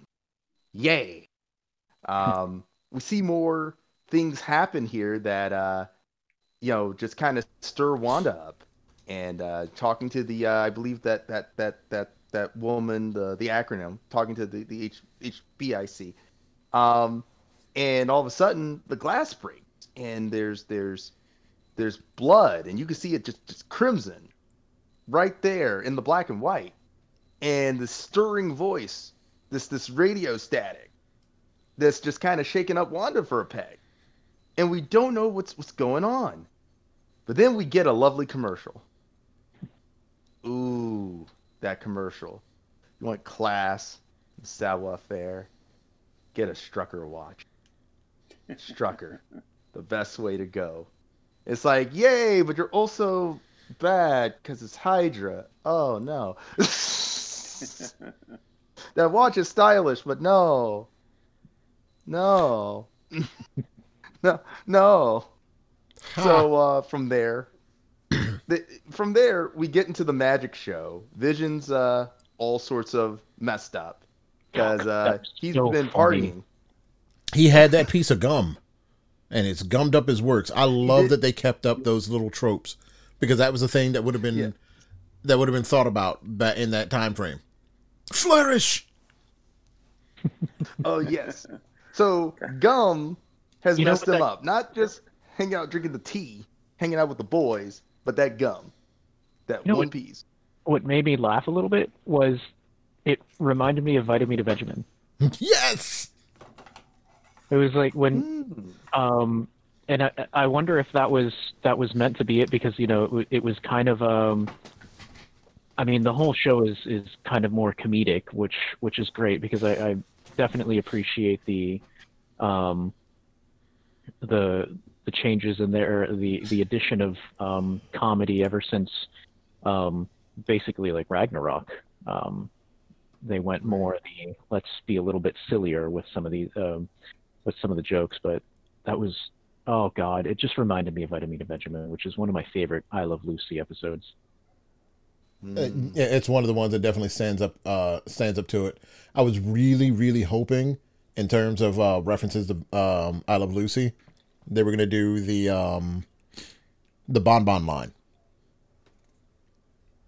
Oh yeah. I was really hoping they were going to do something like that. Even though they didn't do it, I'm actually okay with it. But I was really hoping. That was just my hope. Well, I mean, we get a few things. We still got a few other references in, but they do the whole magic thing, and the whole debate prior was no, we can't just show the magic. Like people want to be in on the joke and say like, oh, it's pretend we could see the wires. Like, wait, that was piano. That was my grandma's piano. So they want to feel like they're in on it too, and they can see things. So things go off well, and we see more development for Wanda and Vision as things go about. Just as a startling reveal is getting ready to hey, it's not every day you go outside at night and you see a guy in a bee outfit and a giant bee protector outfit. It's not every day. It's not every night you see that. So especially coming out of a storm drain. I'm sorry. Especially coming out of a storm drain. Oh, very much so. Yeah, that's weird. I mean, we'd expect that, and we'd expect that sometime in the 80s. Okay, that's different. We don't expect this. In the 60s. I don't expect a guy coming out of a manhole in a bee outfit in any age. Unless we're keeping the bees underground, trying to keep those murder hornets away. Actually, that's one of those things that was never fully, that's one of the people that we never find out about. You're right. Yeah, we do. We don't know exactly what happens to him. Oh yeah. I mean, Well, we assume that he gets out of there, but we don't know what. I was where he watching went. the Nerdist, and the joke there was that he got turned into the poster at the end there in the in the library. Which wouldn't be surprised given how, once again, magical girl makes things happen, and before you know it, we're in the world starts going from black and white to color. And it happens because of the startling reveal that happens out of the mix. Wait, that a bump? She's pregnant, and the world's got full Technicolor now. So that had my to, goodness. So going again with the tropes, that had to happen, because if you ever noticed, if you are a fan of the shows from during that age, you never saw anyone pregnant. People just popped up with babies. If they were going to introduce a baby into anything, it was never mentioned. Only allowed to happen in the 70s, where you could see somebody pregnant. So they had to do the jump. Did I Love Lucy, was Lucy ever shown as pregnant in the show? Nope. No, she just had baby Ricky all of a sudden. That was it. Wow. Couldn't have babies, and they were faithful to the tropes, man. Faithful. Faithful to the trope. So we're now rolling in episode 3 is here. The 70s are here. I'm gonna let loose on this one. Old Otaku of the Mountain, how are we feeling about episode 3? How are we at this point? Things are in color now. Things are bright and funky. Hey, I enjoyed it, man. It was nice and groovy. Nice and groovy. I dig, brother. I dig. Rock on, man. No, I dig that. I dig that. Man. It was totally sweet. It was totally sweet. No, it was, and of course noting that, of course, the with every episode, there's always a nod. And so this was more towards, as I said, the 70s period. So this would be more towards like the sort of the Osmonds, the Brady Bunch sort of period of time. The bell-bottom pants, those are always a thing. And of course, Vision and that hair. That hair, though. That hair. Beautiful, beautiful head of hair. Oh my goodness, yes. I like bald Vision. I feel more accepted. And you just see the excitement of the young couple, and they have the doctor over, and the doctor's all dorky and crazy because that was the 70s. That's the way it was. Don't understand the women all that much. Just from a scientific perspective. Things were changing all the while, of course. And of course, we see Vision's coworker from his job, and Agnes is around, of course, per usual. We get to see Wanda getting set up for the baby. The baby's coming. And we get a feeling of just this is a true couple that genuinely love each other. Even though, once again, as Pirate Zaku brought up, why is Vision alive? Because for those that are keeping track, Vision died in Infinity War. So, but we're here in funky, groovy 70s time. And we got nothing to do but set up for a baby room. And you know what? We have more Hydra products to give you. We had that Strucker watch last episode, and now we got that bath powder. I don't know how to feel about that bath powder, though. I don't want to know what that bath powder's made of. That watch looked nice, but even then... Right, when I saw the watch, I was like, dude, I want one of those. And then I realized what it was, and I was like, oh, never mind, I don't want one of those. No. Toss you away. toss you, destroy you. But no, of course, things mount up in this episode as things are happening with Wanda's powers, and Geraldine comes by to help, and Wanda's in that crazy situation element, much like those of the time. You have to keep people from knowing the secret. You can't let them know, so we got to do everything to hide it. From the storks and the fruit and everything else therein happens that makes it hilarious. And of course, it all comes to the fact she gives birth.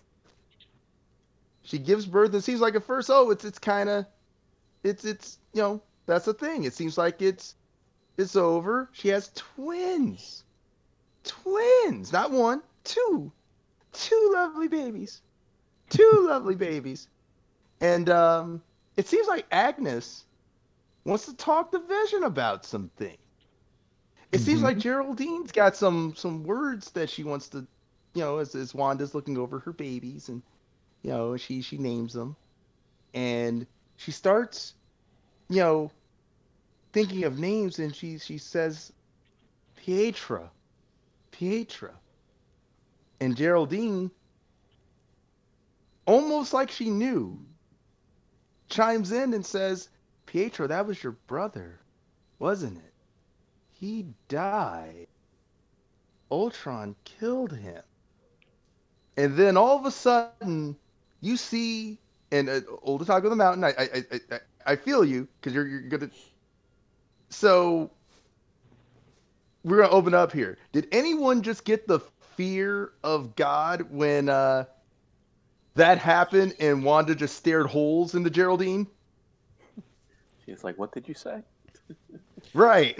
So I thought that what we were getting ready to see with that, we were going to find out that this was not something created by Wanda, but by someone else who just made everyone think Wanda did it. That's where I thought we were going to go with that. It was a nice little twist. Until she let us know how she was really feeling and said, you know what, Geraldine, I think you need to go home. What I thought was going on, because throughout all of this, of course, the first one, I'm trying to figure out what the hell is going on. And then throughout, like, these last two episodes, I'm starting to try and put my own theory together. I know everybody else had their theories, but my first theory was straight up, this is her dealing with grief and loss.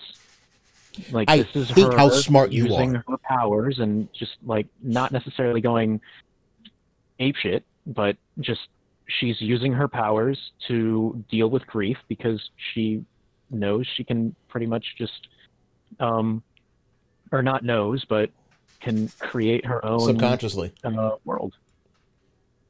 Yep, subconsciously she can do a lot of crap. So my first thought with everything was she is dealing with her loss. Like, it wasn't anything of, oh, she's controlled, oh, they're setting something up for some huge thing. No, it was just I just simply thought that it was her dealing with grief. So I agree with you there. I thought that was why Vision was there. That's the entire reason I believe that Vision was a part of this entire situation. Because Vision's dead, but when you look at Vision, he's got the Mind Stone. Completely confirmed once everything gets into its Technicolor dream world. Mm-hmm. Once everything's colored, then it's like, hold on, he's still got the Mind Stone up there. What's going on? Is this Wanda? Or again, I went back to Vision's there for Wanda. This is something that, it's supposed to be there to help or heal or whatever. Or I was really hoping it wasn't the other direction. Mm-hmm. Where she was going deeper into some level of psychosis, where she was trying to not deal with reality. Right. That's what I originally thought the whole reason that we were back in the 50s was about. It's because she was trying not to deal with things or someone was messing with her, forcing her, to be in a weird position. And then, things continue to march forward. Right. Well, totally so. And with that, I put it over to Old Otaku of the Mountain. So remember this episode, and I remember the very unique element that you made for this episode specifically. Would you like to share on the podcast that unique element in comparison? Well, what did I do? I don't remember. I'm not an old man. You did something for this. So when Wanda stared holes through Geraldine and told her, "You are not welcome here anymore," and Geraldine's trying to rationalize and reason with Wanda, and with the flick of her hands just sends Geraldine flying out of her house, out of the town of Westview, and out of that whole universal plane, apparently. Because then we see her just flop down, in a field surrounded by jeeps and military. What is going on here? What were your thoughts? Because you did a meme that was quite special to that occasion. When she was talking about getting your black ass out of there. Yes. So basically, the meme compared Wanda Maximoff to Ike Turner, played. You coming to bed, hon? Yep, honey, I'll be right there. Just gotta turn out the light. Ow! Ow! Ow! Ah! Go! Some things never change. Like your kids always leaving tiny toys on the floor for you to step on. And Geico saving folks lots of money on their car insurance. Sweetie, I think I left the downstairs light on. Please don't make me go. 15 minutes could save you 15% or more. By Lawrence Fishburne, and What's Love Got to Do with It? So whenever Ike Turner would get into a certain way, he'll let you know it's your time to go. Wanda got into a particular way. Well, it was time for Geraldine to go, because you broke the cardinal rule. You asked too many questions. You broke the golden rule, Geraldine. Right. That's right. You get out. You don't get $200. You go by. So from there, we get episode 4. And episode 4 is different from what we've seen so far, because we're not in any sort of time element. We're in the present day. And no, episode 4 hadn't quite gotten there yet. Well, episode 4 episode 4 jumped from the 70s into the 80s, so they were Full House style. Well, no, that was like episode 5. That was the very special episode. Episode 4 was what happened after Endgame. Oh, yeah. Well, actually, episode 4 is happening right before all of that. Yeah.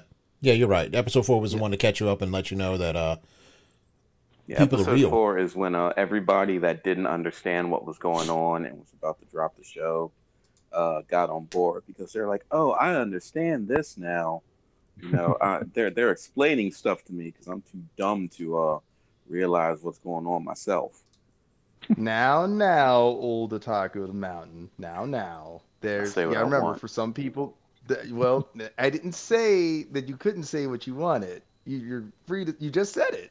So there's not that. It's just when you're getting into such a high level concept, you gotta, and this is where the MCU it's performed well. They have to sometimes, it's like old school pro wrestling. You have to slow it down a little bit for people to get the idea of what's happening. So for all the crazy stuff that you're doing in like a wrestling match, you got to put in a headlock to slow the match down a bit so people can understand psychology of what's going on. Well, you also got an opportunity to know exactly how far removed from Endgame you were. Like, the episode was necessary. Like, even though you could kind of figure out flat out that, yes, this is after Endgame, because Vision shouldn't be there. And they've told you that this was coming in after Endgame anyway. There was nowhere for this to be pre-Endgame. Mm-hmm. But she had to know what was going on. Had to know. Right. We had to know the players. Geraldine. We found out in this, for those that watch, Geraldine's actually, Monica Rambeau, the daughter of Maria Rambeau, if you recall from Captain Marvel. And pretty much we see her, after the blip, as they call it, after Endgame. I still like saying that after everybody was not dusty. Right. After everybody stopped being all dusty. Spider-Man was the one that did that. Oh yeah, a lot of people were dusty that day. That's a day that lives on in infamy. That is a day. But Monica goes to find out the startling news that her mom died of cancer. And that they very dramatic part there in the episode, very well executed.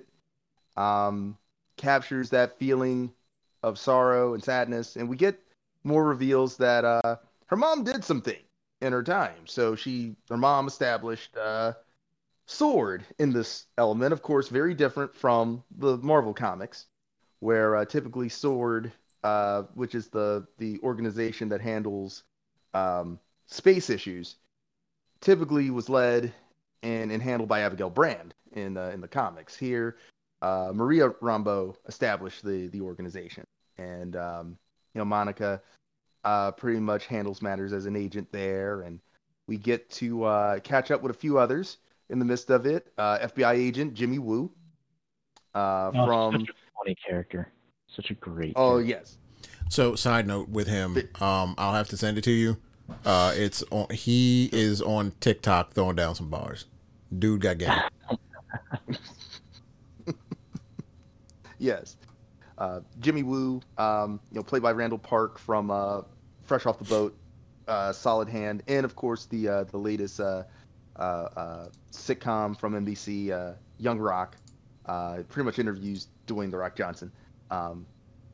Good actor, good approach here with Jimmy Woo, his progression, because he learned the magic trick that he wanted to master in Ant-Man and the Wasp. He finally got it. We catch up with another character we hadn't seen in a while, and that is Dr. Darcy Lewis. Kat Dennings returns here. We hadn't seen her really since Thor: The Dark World, so it's been a while for her. So good to see her back, and we get introduced to Tyler Hayward, who is acting director of Sword, and just kind of really throwing his weight around here. Feels like, Wanda needs to be done away with.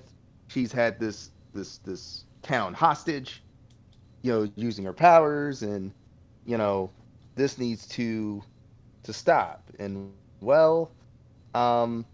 that is something that, if anyone's kept track of matters with government organizations and superheroes, I believe that scorecard reads superheroes 500, organizations that try to stop them 0. So, but he's gonna try. But from there, from episode 4, because that was the explanation episode, that we all pretty much say, hey, it happened, it was needed, it was a thing.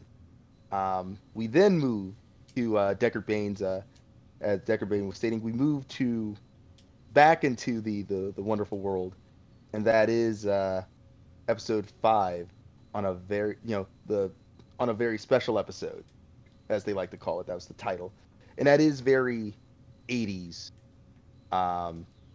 early 90s, because you look at we got Billy and Tommy around, and things just they seem to age. Those kids just seem to grow. How do you feel about this one with the kids? It lets you know that they were able to do a whole lot more than anyone anticipated, because they could do what they wanted, when they wanted, how they wanted, which is interesting. It's like they could have just gone and decided, yep, I'm gonna go and I'm just gonna be an adult because I feel like it. Because they could have. It's true. They could have. It lets you know that a whole lot more was happening here than what you anticipated. Definitely. And they kept throwing. A lot was happening with Wanda's psyche at the time too. I was gonna say it also keeps you on your toes, because where did I hear about it? It was another video that I was watching where they were talking about WandaVision and how you've got a couple of types of people who watch superhero movies. You have those who are genuinely interested in the product that's being put in front of you. And then you have those who were the huge fans.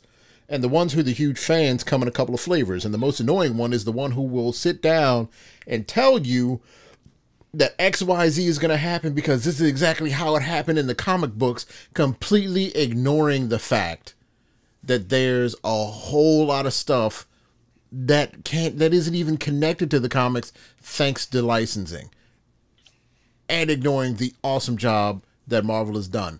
The only question that I have left for Marvel is what happened with Darcy and the intern and Thor. Just saying.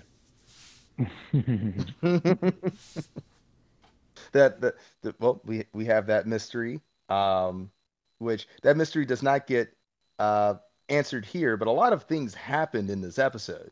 But episode 5, a lot happened. We see Agnes, of course, in the Jazzercise deal, indicating the 80s, and the kids, of course, they were babies, but now they're all of a sudden they're 5, and then they're 10, and meanwhile, once again, Sword is trying to figure out, okay, how do we approach this? Because this isn't just something you could just walk over. Scarlet Witch is kind of heavy. She took a whole town hostage and has created her own pocket world. This is a thing. And I think really one of the better parts of the episode that showcases that is when Vision is talking to one of his coworkers, and all of a sudden he puts his hand to his head, and all of a sudden the real feelings start coming out. It's not this NPC dialogue of, hey, it's such a fun day. It's, oh my goodness, I've been trapped here with my kids. I don't know what's going on. And Vision has to touch him again to kind of keep him from having a breakdown. Gonna open this up here because a lot happened here. Episode 5, Pirate Zaku. What were your thoughts? That was a very interesting revelation of really starting to break it down. And again, I felt like that was reaffirming my theory of she's created this world, done this thing where she doesn't have to, where she's trying to deal with, her issues. And I felt like that was definitely something that,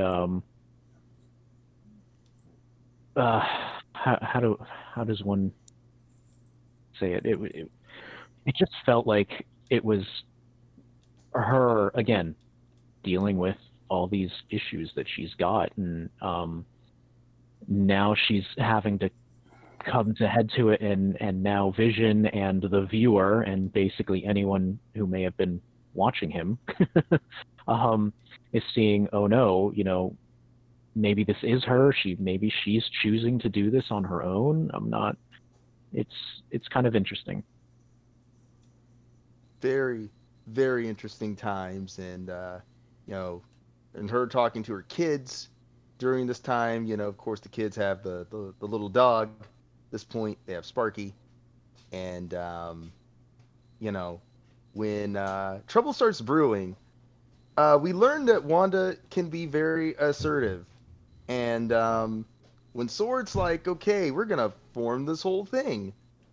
And we're going to try to make a break into this world. Okay, that doesn't go too well. Because then they learn that Wanda can do things like break the fourth wall and come into your world and be like, yay, hey, I know what you're doing out here. Leave my world alone. Because I'll surely rattle yours. And proceeds to indicate that in her own show of strength and power. Of course, at this point in time, they showed another commercial, but I don't think I was ready for those Lagos paper towels. I don't think they had enough of those for what could have been a huge mess if Wanda had gone that far. Right? Very, very messy. They were some good paper towels. They'd give That Bonnie could've for a been run, though.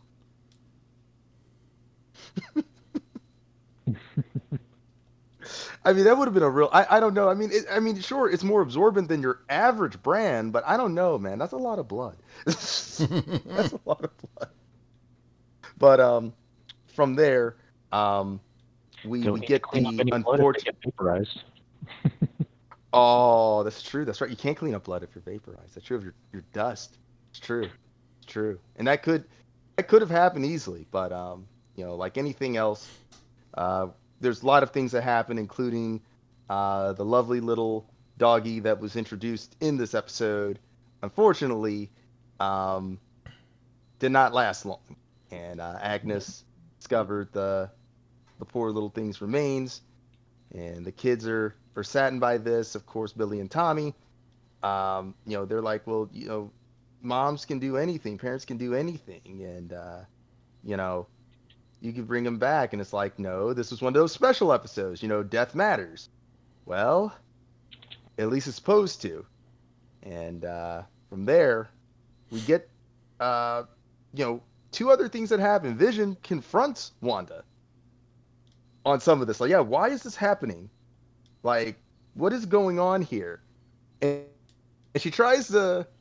It looks like the show ends like Full House or the others, like as the scene goes, the credits are rolling. Mm-hmm. And literally the show starts breaking at that point. Like, no, you will not roll this. You will not stop this conversation. The credits stop.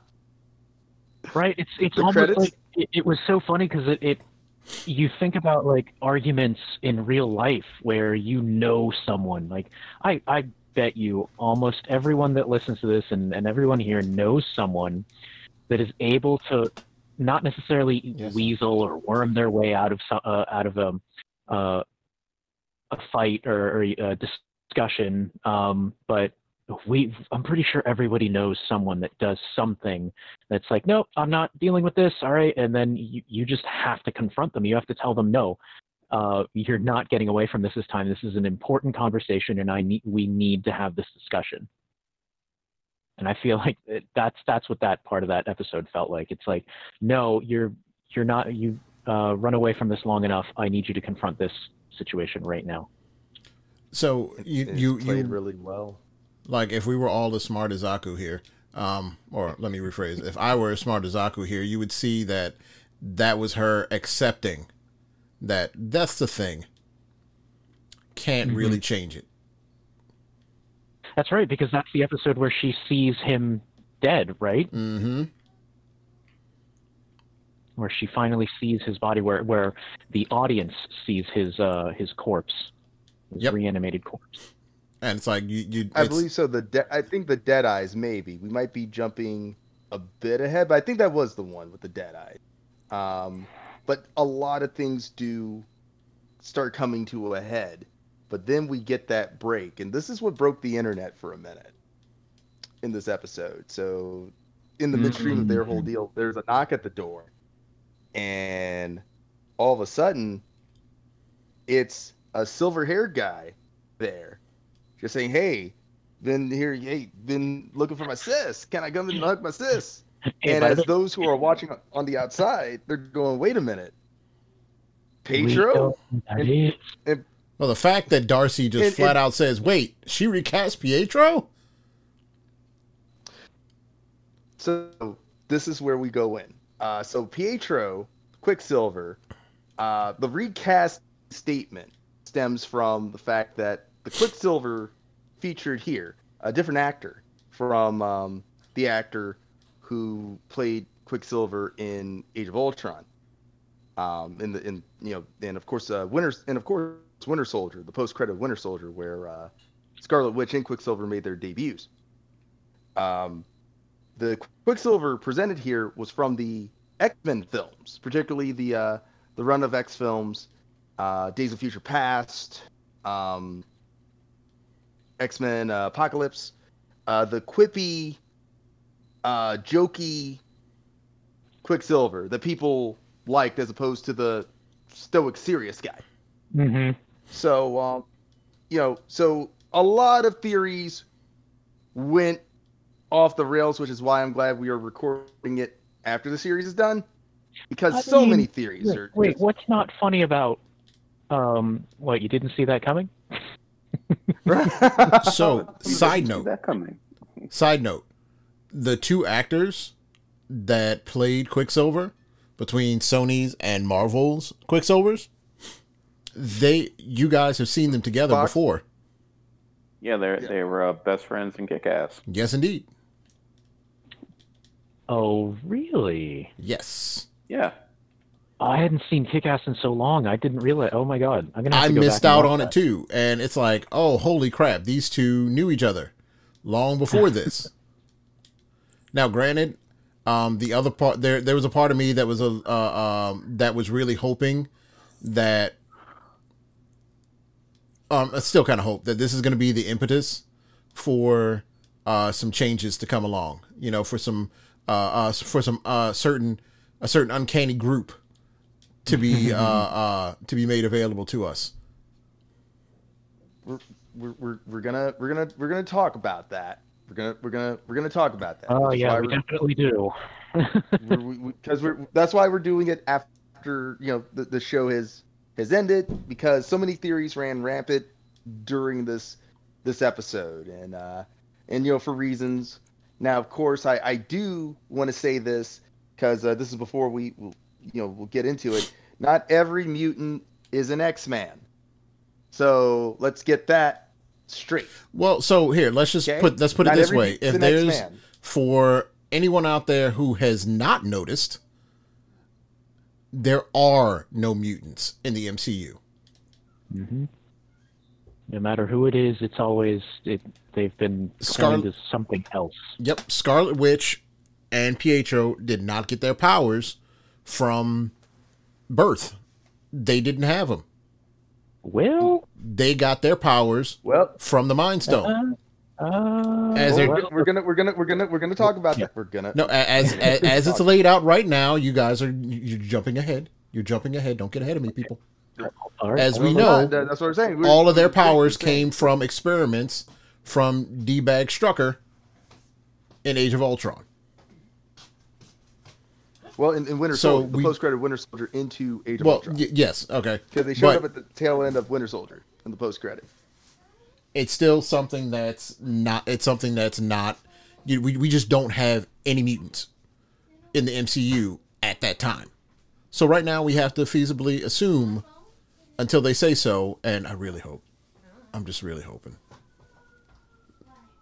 That being said, no, we're gonna open this up soon, because we're gonna be wrapping soon.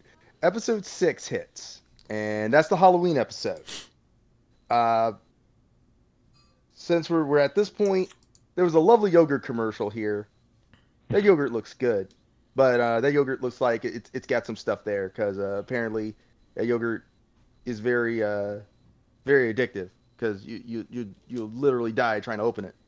So maybe it's just nothing there at all. Just it's there. But very good homage to the 90s. I thought that was where just we are. We're in the late 90s. Yogurt you don't want to eat. that seemed like just a massive level of torture, that commercial. Like kids dying of freaking hunger. You think a shark's going to come up and eat them. It's like, no, I've been hungry before, little dude. Here, have this yogurt that he can't actually open. Because finger dexterity is gone. Quite the foreshadowing in that one, too. It's true. There was some fierce foreshadowing in this one. So, with the with the previous episode, that was more 80s, so we had like the growing pains for the intro sort of homage there. We had like sort of the growing pains sort of element there. Kind of Full House-esque. Here, this is more Malcolm in the Middle. Yes. That's exactly what they were going for. Or Maximoff in the middle, as some people call it. So we see everyone in their outfits. Billy and Tommy come dressed in their outfits, and this is in an old otaku like this, because this is where we can start getting in a little bit. So Billy and Tommy, as far as concept, they've been around for a bit, dabbled in different ways in the comics. Of course, in the 2000s, they were fleshed out as the Young Avengers, Wiccan and Speed, respectively, for the two. And so we see them in their little outfits. I'm sorry. That's some wicked speed, man. That is some wicked speed, magical speed. It is a wicked speed. But you see them in their outfits, in their respective like little outfits, and then you see Quicksilver in his classic sort of the homage to the classic blue outfit and the hair. And so many theories about that the hairstyle too. There's like one wild theory that it's kind of in reference to Wolverine's hairstyle. Other theories that that's just Quicksilver's like old hairstyle from the comics that was kind of out there. Yeah, way back. That's exactly what it was. I don't that's one that I have to argue with. Why would anybody read too much into that? Because Quicksilver had a really dumb haircut back in the day, and that was it. That was it. But no, we see everyone in there. This is typically the trope in superhero shows in general, where it's like people are like, well, why can't they make the costumes in the movies just like in the comics? Why can't they replicate that exactly? And then they just showed you why. Well, they try to do that here, and the bright colors. I was gonna say, didn't we see that joke in the first X-Men? We got some yellow tights you can wear. we got that in the first X-Men film. We got that in Captain America: First Avenger, when he's got the classic outfit when he's doing the whole thing for the troops. We get the classic outfit with the little wings on the mask, and then we get the more practical outfit that he wears in actual battle. So, and of course that trope's been played in other shows. Luke Cage has done it. A couple of others have done it as well. So we get that here in Deadpool, because he doesn't want yellow tights or to be animated. Right, he doesn't want green. He doesn't want green, particularly green, because that was a Ryan Reynolds deal. He doesn't want green tights. He doesn't want to be animated. But we do get that. There's a lot of that happens. So we get to see children here as well in this episode, and for the duration of this whole thing in Westview with Scarlet Witch, we haven't seen children around. And that becomes a question later in this episode, because Pietro kind of throws that in a weird way, kind of brings that up. And we get a couple other things with Vision as well, during his, because he's still trying to figure out the truth of, what's... You coming to bed, hon? Yep, honey, I'll be right there. Just gotta turn out the light. Ow! Ow! Some things never change. Like your kids always leaving tiny toys on the floor for you to step on. And Geico saving folks lots of money on their car insurance. Sweetie, I think I left the downstairs light on. Please don't make me go. 15 minutes could save you 15% or more. The only thing better than grinding all night for your side hustle is your roommate picking you up with Mickey D's breakfast. The perfect pickup deal. There's a deal for every morning at McDonald's. Right now, taste breakfast perfection when you get a warm and savory sausage McMuffin with egg for just $2.50. Price and participation may vary. Cannot be combined with combo meal. Going on here? What is the thing? And of course we see Agnes in her Halloween costume. her witch outfit. So apparently she has her talk with Vision, and and apparently it's like she tells him, hey, the whole reveal, you're dead. Help us. I don't know how you can because you're dead. There's no way, and so we're getting more of a realization this is a very, very, very fierce situation with Wanda. And things begin to go a little out of hand because, barriers start eating people. There's some stuff happening. So just opening it up, thoughts, Halloween episode, scary stuff. Reveals, Old Otaku of the Mountain. You got anything to say about this? I enjoyed the Halloween episode. It gave us all the little, gave us the outfits. It gave you more questions with Vision and Agnes and all that, and it still shows the complete and utter stupidity of I forgot his name, Hayward. It was a lot. And then when Vision decided he wanted to see what was beyond the barrier, didn't he? And that didn't work out too well. Definitely did not. Not at all. Pirate Zaku? I liked it. It was very creepy. It definitely had, I feel like, one of those almost like kind of movie feel to it with how, with the certain type of way that it played out, with like showing, what she's done. And it was the scene when she's when Vision gets to the edge of the town was just so creepy. Like, they're not doing anything, they're not moving, they're doing the same motion over. It was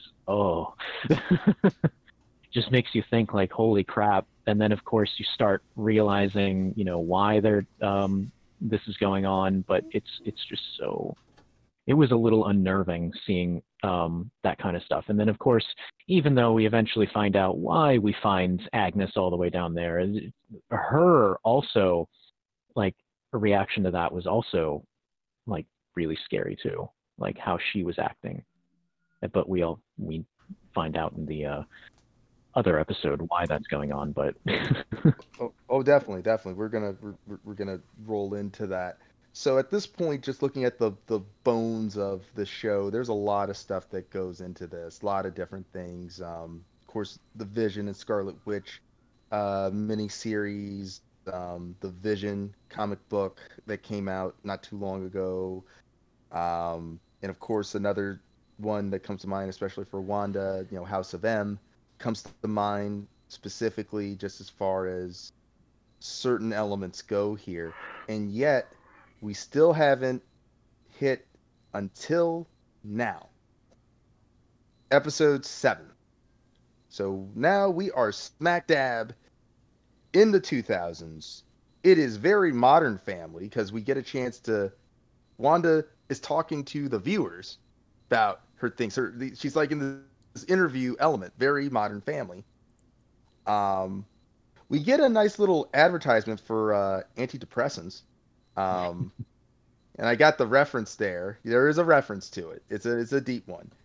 Old Otaku of the Mountain approves. He appreciates that. There's knots here. But we're gonna roll into basically the meat of this one because I'm gonna open it up. But there's things that brewed to a point, and we get the reveal. After everything that's happened, and of course with people being absorbed into the circus, we find out in just a one little song that's a shout out to the Munsters, that it was one person all along. Agnes turns out to be Agatha Harkness.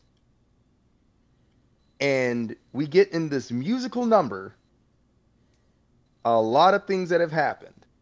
And apparently she can counteract Wanda in ways. And that musical number was nice until we got to a brutal element and brutal reality of that musical number. She killed a dog. She is the best villain of the MCU. Opening it up. Thoughts? Old Otaku of the Mountain. I'm trying to remember everything that happened in that episode that led up to that. And I really don't remember much. But when I saw that, I was... Monica tried to enter the barrier. She tried to enter that barrier.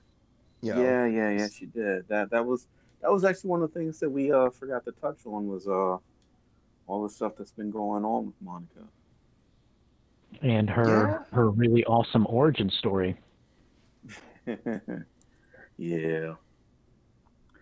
It's true. Yep. Monica is for those who follow the comics, she is she's been known as a couple of things: Spectrum, Photon, and of course Captain Marvel. Once upon a time in the comic. And we certainly see some of that power scale and showcase here. We see some of that here in just her efforts. But the main thing that won, this was the episode that won the internet. Because there were people that made trap beats based on this episode. Are you serious? Literally have made trap beats. Yeah, I'm serious. There's one out there. I've sent one to Old Otaku of the Mountain. There's someone that made a trap beat after this. Yes. Yeah, Shelby told me about another one of those. Oh wow. So very much a showcase that Agnes has been part of this whole element with Wanda manipulating, controlling certain aspects, just being there, watching her, kind of moving things along, helping her in ways. From the beginning up to this point. And of course, killing Sparky. And of course, putting Pietro to play, because we find out Pietro's an imposter. Pietro. So Pietro. Yes. So a lot of wild stuff here. And of course, I love Vision and Darcy's dynamic here. Darcy's like, I'm not interested. I'm not interested in dating. Yeah, that was too funny. Yes. So good comedic timing in between the shocking reveal. So just thoughts on this reveal. Deckard Bane, I know you have thoughts on this one, because this was the episode that people pointed out. This is why you should watch WandaVision. So first, she killed the dog. That B word. She did. You know I have no love when somebody just decides that doggy gotta go. No, doggy should have stayed. You gotta go. Killing them poor baby's dog. Secondly, fantastic episode. So much happened. I just was prepared for none of it. No one was. I mean, well, hey, Wanda went looking for her kids in the basement. She got some shocking reveals. This is what happens. This is why you don't go in basements. Even if they're if you're gonna go in a basement, you just be prepared. You be prepared for shenanigans. Because there's either a witch down there or something that's in some kind of weird clothing because it doesn't want you to know what it actually looks like because it's trying to eat your face. I mean, typically you prepare. Like Sword tried to prepare, and Monica's got issues because she had been absorbed. She had been in this world a couple times, and yeah, it's messing with your genetics. It's messing with you. It's like, no, I still got to try. there's no safe rooms in this world apparently. It's not like Resident Evil. See, you at least have a safe room to prep for stuff. So then when you go into the fight, you'd actually be prepared. There's no safe rooms in the MCU. At least not in WandaVision. But Pirate Zaku, Agatha, old Agnes turned out to be the villain here. She's supposed to be a trusted babysitter, and ironically enough, that is a part of this character's history because this character goes back a ways. Right, and I'm interested to see how they're going to how she's going to play a part, because she clearly has to play another part later on in the storyline somewhere. But definitely a crazy little reveal. Definitely a crazy way of revealing, like, oh, so this is the reason why some things went a little sideways. This is it wasn't just the fact of probability control that she might have a chance of it backfiring and working in a different way that she didn't mean to, but that was an interesting and I love the song on it, but yeah, the basement was creepy, and Snooper's gonna snoop, man. Snooper's gotta snoop because yep, Pietro caught fake Pietro caught Monica slipping. And mind you, this is a big episode because this is the last of the as we go to find out, this is the last of the sitcom parodies. No more commercials, no more crazy homage intros. That's it. This is the last one. In episode 7, that's it. All that comes to a close. So now we go to episode 8, and we get a little more into Agatha's element, and we see, oh boy, Salem. That was a fun place. Mm-hmm. If you were a witch, and you broke a coven, and then the other witches got issues with you because you decided to do bad stuff. Even your own mother has issues with you because you decided to do bad stuff. That was the case of Agatha Harkness. That was her situation. But then, because of her practice in the dark arts, she was able to turn that around. Right, so I found that very interesting. It definitely plays. It doesn't play into it, but it brings to light, because witches have almost always been painted in such negative roles, and then you've got Bewitched, which was mentioned or was used as for some of the episodes. In fact, I think Agnes's home was based off of the Bewitched home. I was going to say the entire what was it? It's the second opening was all Bewitched. Yes, it was. Yep. So that's like one of the instances in TV history where Bewitched is, or I'm sorry, where there's a witch who's actually good, and then you've got just, you don't normally see witches painted in a positive light. Of course, there's Sabrina the Teenage Witch, and all that, but and that I thought took it was a lot of doing. Really, I'm sorry. I said like on the political side, that took a lot of doing to make that show last, and not Sabrina the Teenage Witch was a show, the original one with good Lord, with what's her name? Melissa Joan Hart. Melissa Joan Hart, thank you. I was getting ready to call her Clarissa. She explained quite a bit to us. Yep. Oh yeah, that was a lot.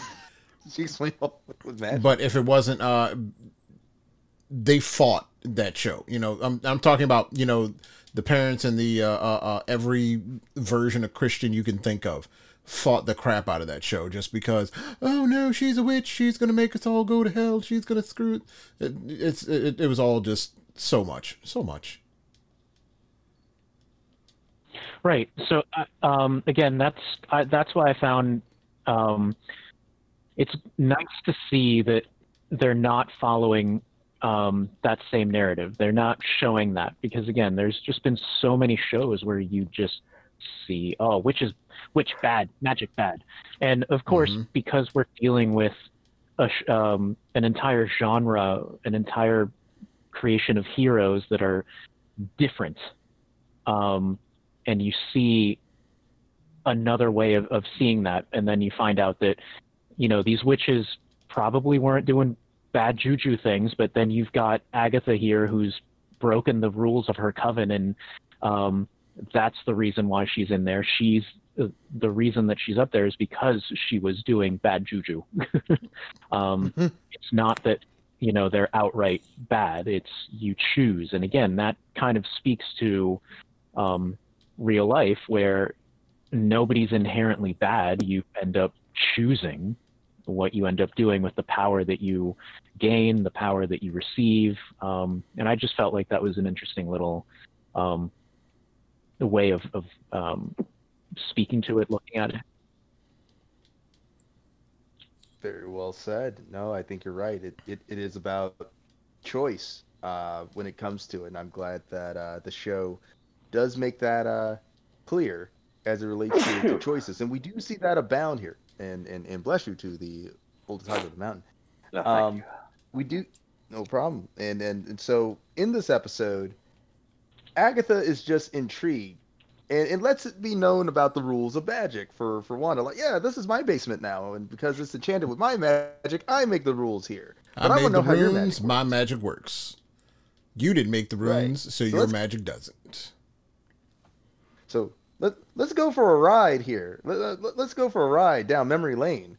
And this is where things get interesting, because we see Wanda as a child with her family. And in her homeland, and of course her love for sitcoms, from her dad. Dad's got a bunch of these just copies of sitcoms, just a bunch of DVD sets just in there, including Malcolm in the Middle, I guess. Right, and Dick Van Malcolm Dyke. in the Middle, including. It was a major hit back then. It was a national treasure now. National treasure. Yes, so you see just the wonder on her little face watching this, and just all the possibilities, all the just so many wonderful, peaceful things in this as she's living in this home. As of course, Agatha's got comments. Agatha's got all sorts of comments. Oh, this is homely. This looks your abode here. But no, you're on. She appreciated the Cold War aesthetic of it all. There you go. The Cold War, particularly the Cold War aesthetic of it all, exactly, and pushes Wanda into the mix for her to relive those moments and nearly dying because it's a dark missile here that almost killed you, just didn't detonate. You survived, and then later, let's keep going down the next door and radicalized into Hydra, and I love her so. The way that you're fighting back is by joining a terrorist organization. We want to change the world by doing that. Yeah, that's not how you change the world, Wanda. Mm-hmm. No, that's how you destroy it. That's how you make supervillains. So that's how you become a supervillain. And we did see Hydra. We got a chance to see Hydra again, Baron von Strucker, and scientists alike. And the testing, it's like, well, no test subject has survived. He's like, shut up. So they go to test matters, and she survives. It's like, wait a minute. Does that mean that you always had this trait all along? Mm-hmm. Huh? How did you survive? And so then we get Agatha telling her that basically this element around you, this color around you, and we would get that, of course, at the tail end of the episode, that you've got this gift in you that only a few have. So it's like, wait, so she always had magic? Is that the case? So we're getting a lot here in this episode, and in a way, the episode in its own right kind of helps bridge something, and of course, in present, as we go further down this element, we go further down this memory lane. before we hit the present, Wanda gets to, after Endgame, after everything, she wants to see Vision. And Hayward's just like, well, I don't know why. I guess you can. Well, here you go. Yeah, that's wonderful bed manner. Here's your man in pieces, right down there. We've got to decommission him, so might want to make it quick. It's like, what? How much is Vision worth? Wasn't it $3 million or $3 billion in vibranium? And vibranium. Right. And it's like, you're gonna be a dick to the person who loves him. And on top of the fact, because now that we're at that point, we can now talk about the fact that he manipulated video to make it look like she did some stuff. Yep, he did. She was so incredibly patient, and the fact that she didn't go apeshit the second she saw him in pieces and realized what they were doing, like, that is incredible. And again, that whole manipulation of the video to play to his role of, oh, look at how crazy she went. That's actually him. But because we're made to believe that after she broke the windows and went down there, it's like, oh, this is when she takes Vision's body. No, she didn't do that. Didn't do it at all. And again, that was another one that was, I was like checking boxes off, like, oh, that's her dealing with her grief again. She's dealing with she's missing him so much, she steals him and brings him back to life because she has that ability, sort of. So I was like, oh my God, that's how she did it. That's how it happened. And wow. And it's like, nope. Oh yeah. He messed with your brain. Yeah. Oh yeah. We see everything from that. Like you said, very emotional stuff from Wanda, and like you said, the manipulation from Hayward to justify his wacky evil madness. Very, very good episode here, and especially when Wanda goes into this town and makes the town, which is like just a humble little town, and she makes it her world to bring back the one she loves, to deal with that grief, and a lot of things. And of course, we see it's all a set, and Agatha's there in the crowd, and manipulating the crap out of things. Back into, oh yeah, oh my goodness. But at least you get to find out that back into reality. And then talk about just more therapy, like Agnes or Agatha rather, playing the part of the psychiatrist of, all right, here, we're going to force you to go back through your repressed memories. Because she straight up asked her, like, all you remember is that? All right, let's take a look at what leads up to everything. And then you just go through this whole therapy thing. And again, her, like, it's such a cathartic thing to see, like, wow, this is, even superheroes need therapy. Valid. Actually, and it goes with what happens almost every time you have to you see you get a supervillain who's trying to find out how the hero or heroine got whatever ability they have, and all she did was just create a better. She healed and created a better adversary for herself. She made her own life worse. That's what you get for being a person. You awoke Goku. That's right. You awoke Goku. And with that said, because we're getting towards that, we get the whole thing. Oh, you're the Scarlet Witch. You are the Goku, and we get the reveal in the post credit of the White Vision, which which is based from Vision Quest storyline in West Coast Avengers. When Vision gets this new form, it's not the same Vision. It's, very much cold machine, every sense of the word. And so we roll into the finale. This is pretty much, some of it we've already talked about, but open mic. It is fights. It is closing of things. It's It's fun. It's conversations. This is what Skynet feared when your toaster becomes sentient and starts asking questions like, wait, why was I made? That's when things get interesting and scary. So, episode 9, everything starts coming to a head.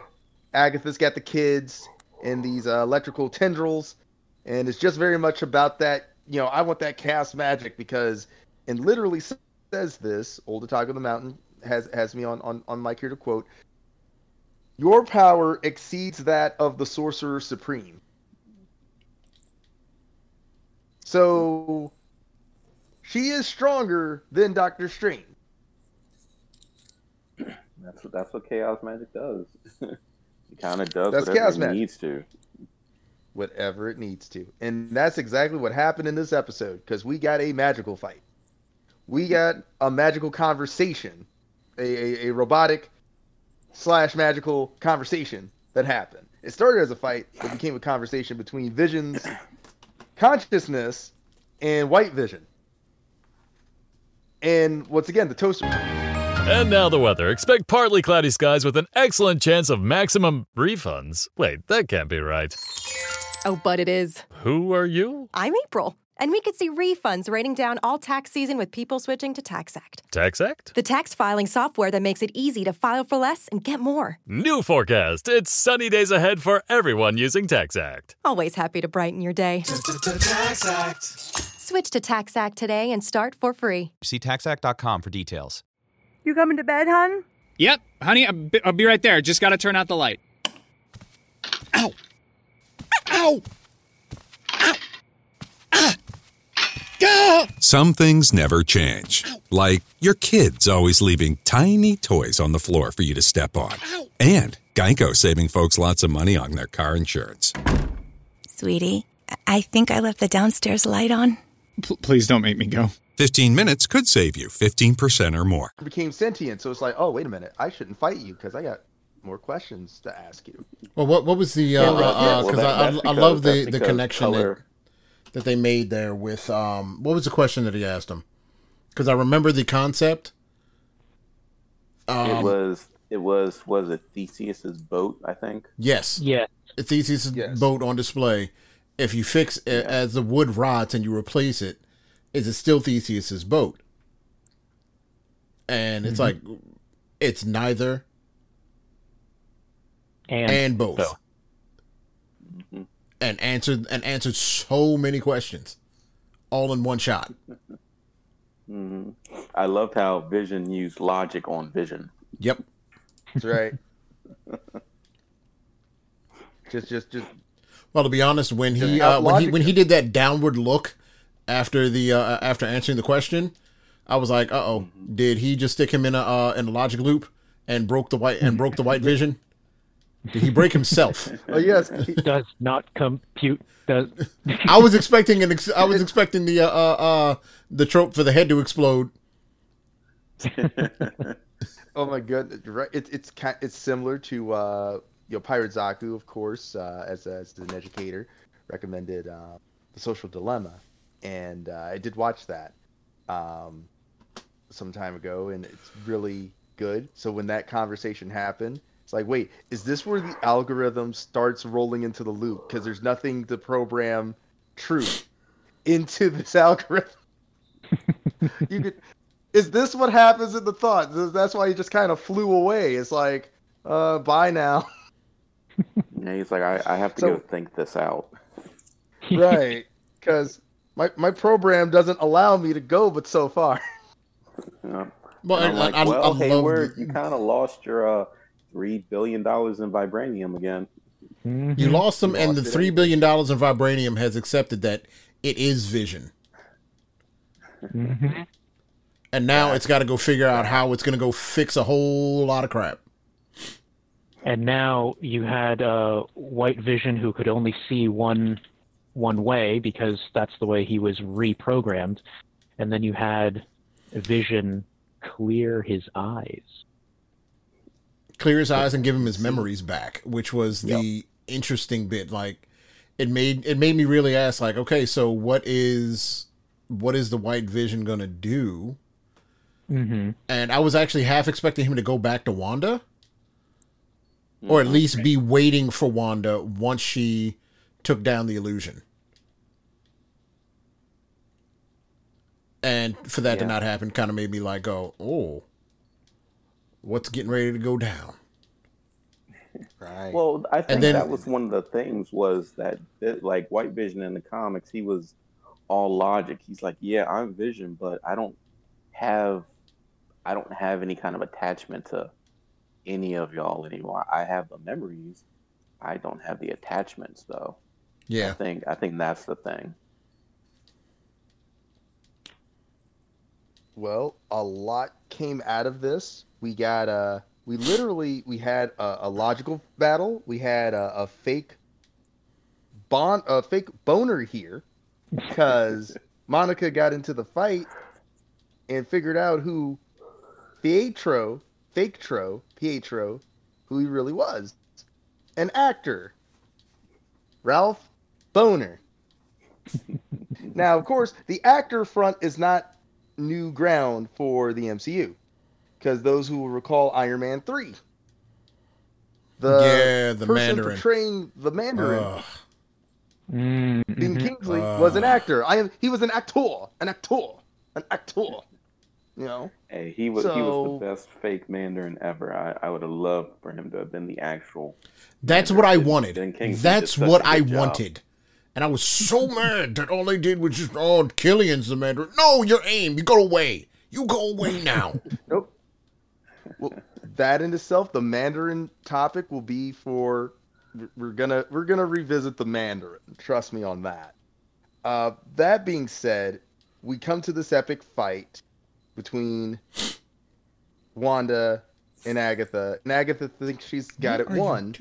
When Wanda goes in her mind, tries to reverse it, and Wanda's like, no, because I control the magic here. So remember the rules. I run things now.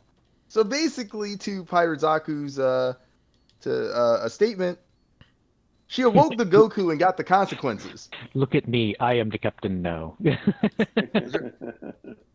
Got beaten. The kids had a good showing as well. Billy and Tommy had good showings here against the soldiers. Sorry, every time somebody says their names, all I think of is Billy and Mandy. I'm just waiting for someone to say Billy and Mandy. That'd be a whole different show at that point. That would. Would that make the Vision Fred Burger? Oh my goodness! Shout out to Billy and Mandy. But no, very good showcase here, and because we get to that final deal, and Agatha's beaten, Wanda looks at her and says, you can be the character that you chose to be. You could be that nosy neighbor. And Agatha's just saying, no, you'll need me one day. Like, no, don't do this to me, please. And proceeds to seal her into her character. That everything is okie dokie, artichoke. Mm-hmm. No, but she seals it with a perfect line. You'll need me. Yeah. I'll know where to find you. And this is poof. True. So true.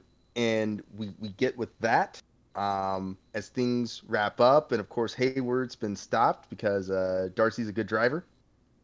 It all, wraps up. Wanda gets her outfit. She gets that power upgrade, that magical girl upgrade. She gets it.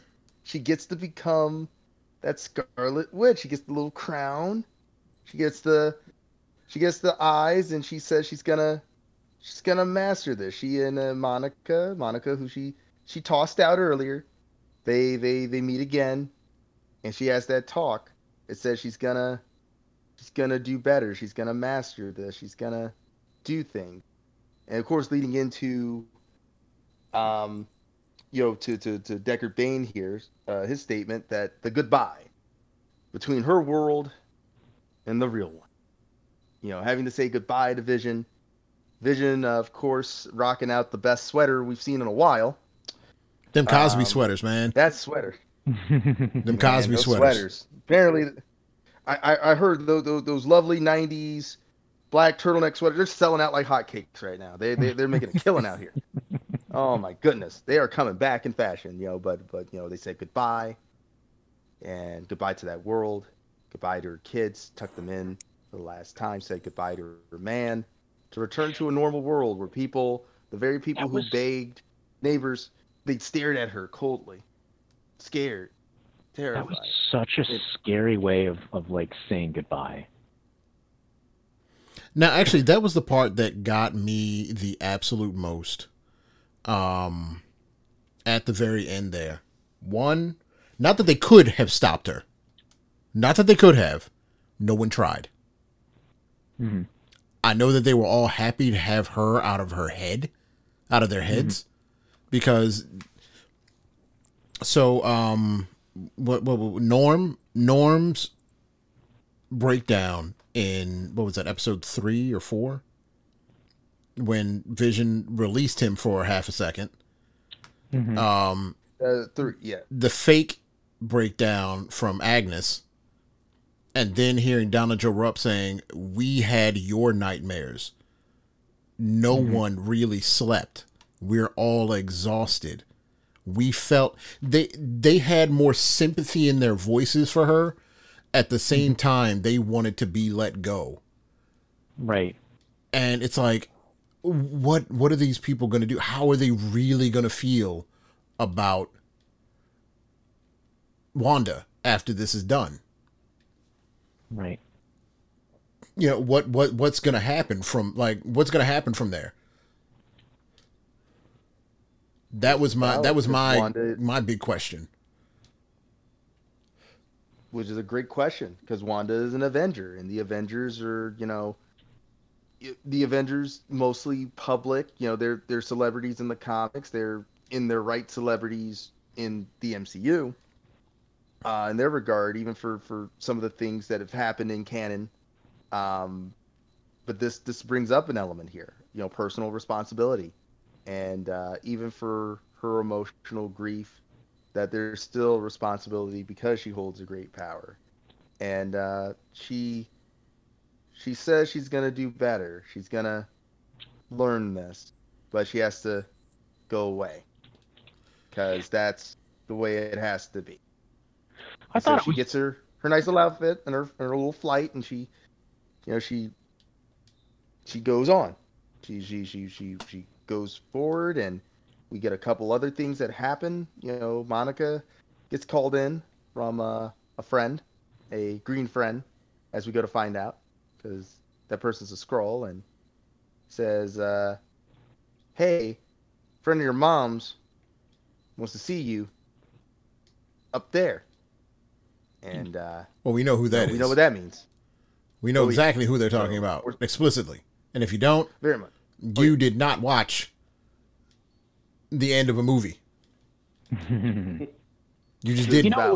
It was kind of interesting during that whole exchange between Wanda and Agnes, when Agnes is like releases people, right, and makes Wanda realize, like, because Wanda legitimately is like thinking, I'm keeping you all safe, you're all okay, nobody's sad. And then when she starts hearing, what they're really feeling, even though they have that sound, that voice of sadness, like grief for her, because they basically are forced to understand her grief. Agnes herself is like, "Hey, just so you know, heroes don't hurt people. If you're gonna walk around and call yourself a hero, you can't be doing what you're doing right now." That's true. Agnes said that. She said, "Hey, I'm not doing this to anybody. You are. This is you." That's one of the things about Agatha Harkness is she's not really the villain. Right. It's in the comics, she's not really a villain. Like her son is the villain that the Avengers tend to deal with. Agatha's kind of around. Like in the comics, she helps to teach Scarlet Witch a lot. Mm-hmm. And I think that's what they were kind of shaping. They were trying to shape with her here, because Agatha didn't do anything other than sit back and watch. Mm-hmm. And then her next step and effort was more just to, like she did in Salem, that was more self-preservation than to purposefully go out of their way and steal all of their power.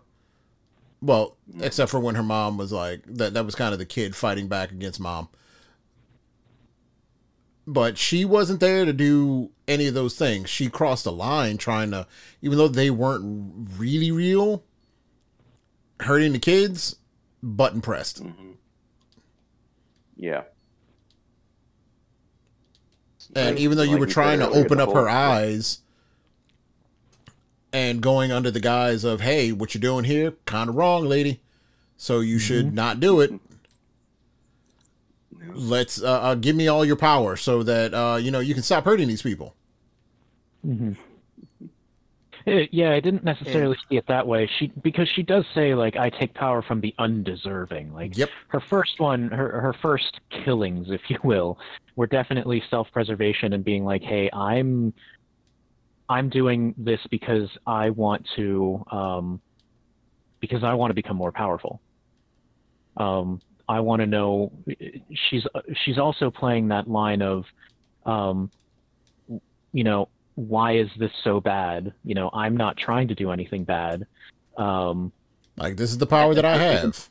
Mm-hmm. And then even her mom's like, I can be good. And her mom straight up tells her, no, you're going to be bad. Yep. Like, okay, you're now fulfilling. It's self-fulfilling prophecy. You decided that I'm going to be bad. So, you know what? I'll give you what you want. Right. That's really what that boiled down to, is I will literally give you what you want. Oh, yeah.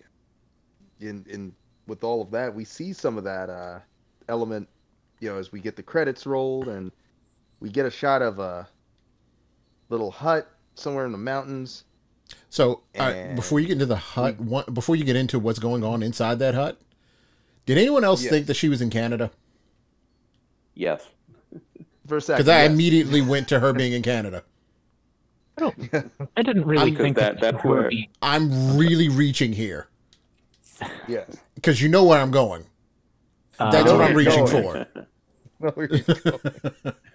It's like, well, that's kind of the thing. Like they even did it in the Incredible Hulk at the after the end credits. He went to Canada. Mm-hmm. If you want to be alone and get a hold of your powers, you go to the wilds of Canada, where you might run into, little short angry man claws. I see there we go. See, we're already crossed at the point. So let's episode 9 series finale. We get to the mountain. We go into the hut. We see that it's Wanda in her new garb, her crown, her eyes. Well, we get a nice illusion first. Because you see Wanda sitting out. Just her looking peaceful. Sitting peacefully with a nice cup in her hand. You kind of, I was actually kind of half expecting to see, White Vision pop up and like, just trying to figure out who you are. Sorry, I killed you a little bit. And then you hear the teapot go off and nothing's going on till that camera pans into the next room. Yes. Oh.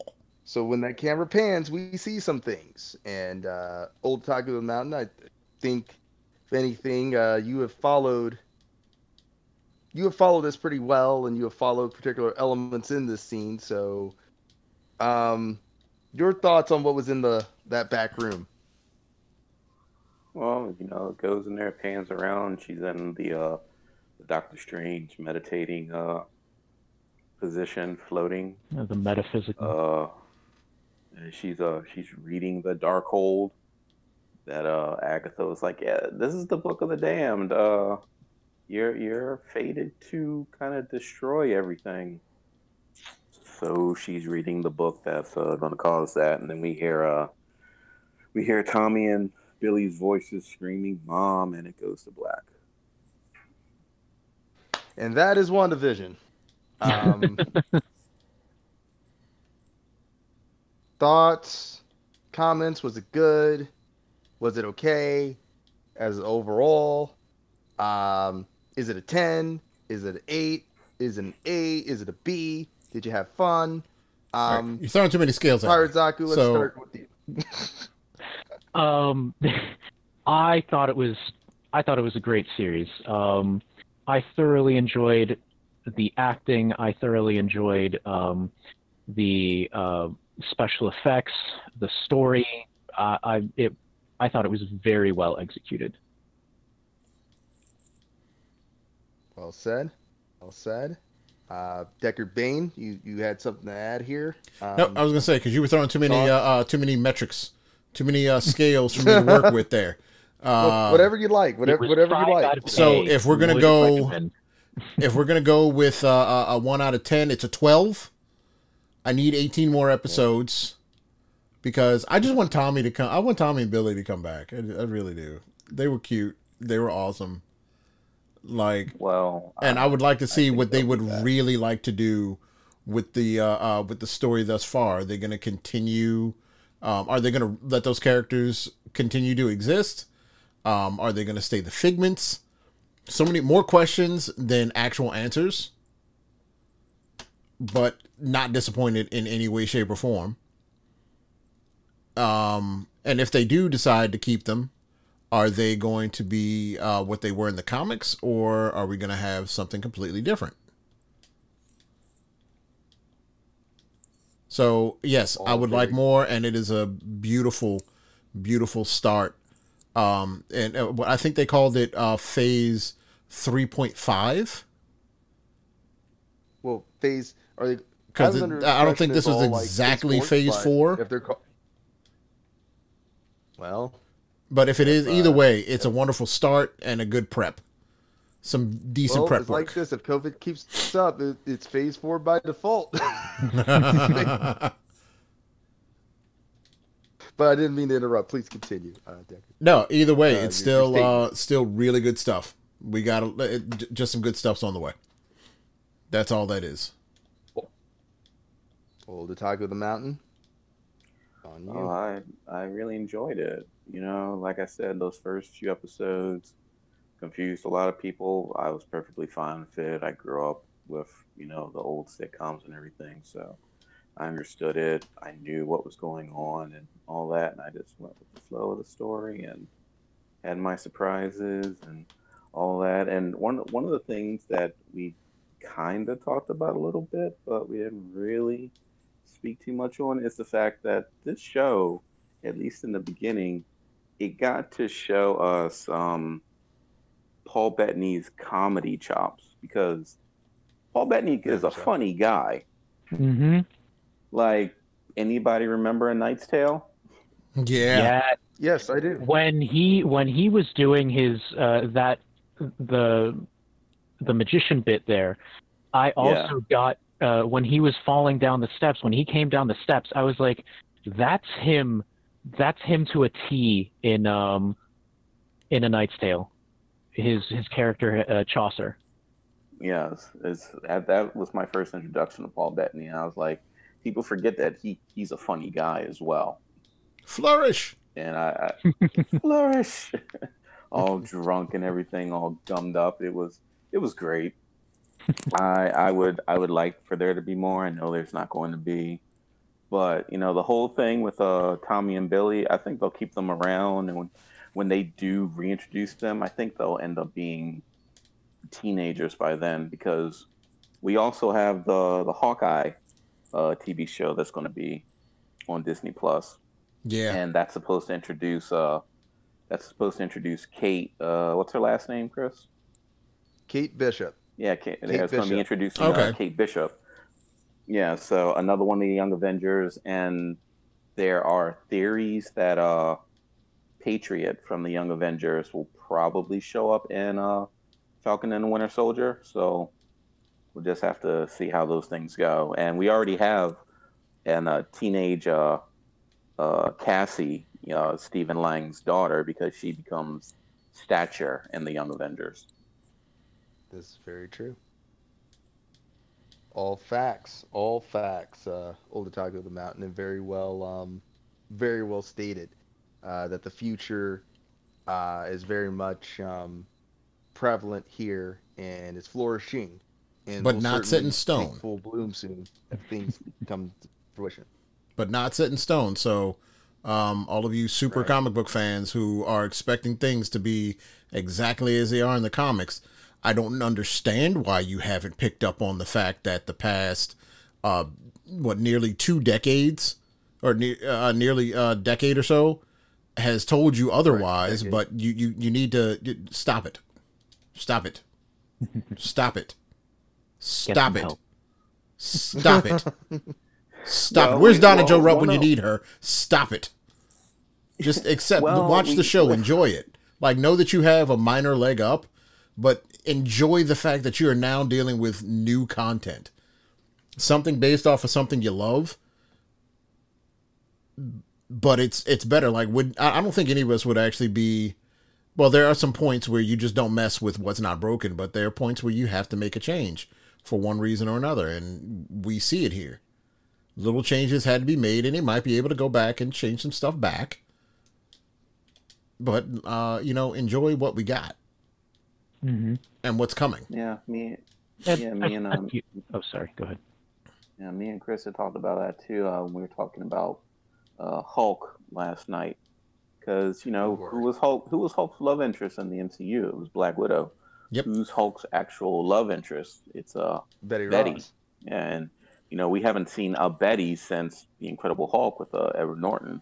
Mm-hmm. So, some people are like, Betty Ross there. Yeah, we have people are like, oh, he's already got a love interest. Where's she at? I was fine with the whole Natasha and got his name already. Wow. And Bruce.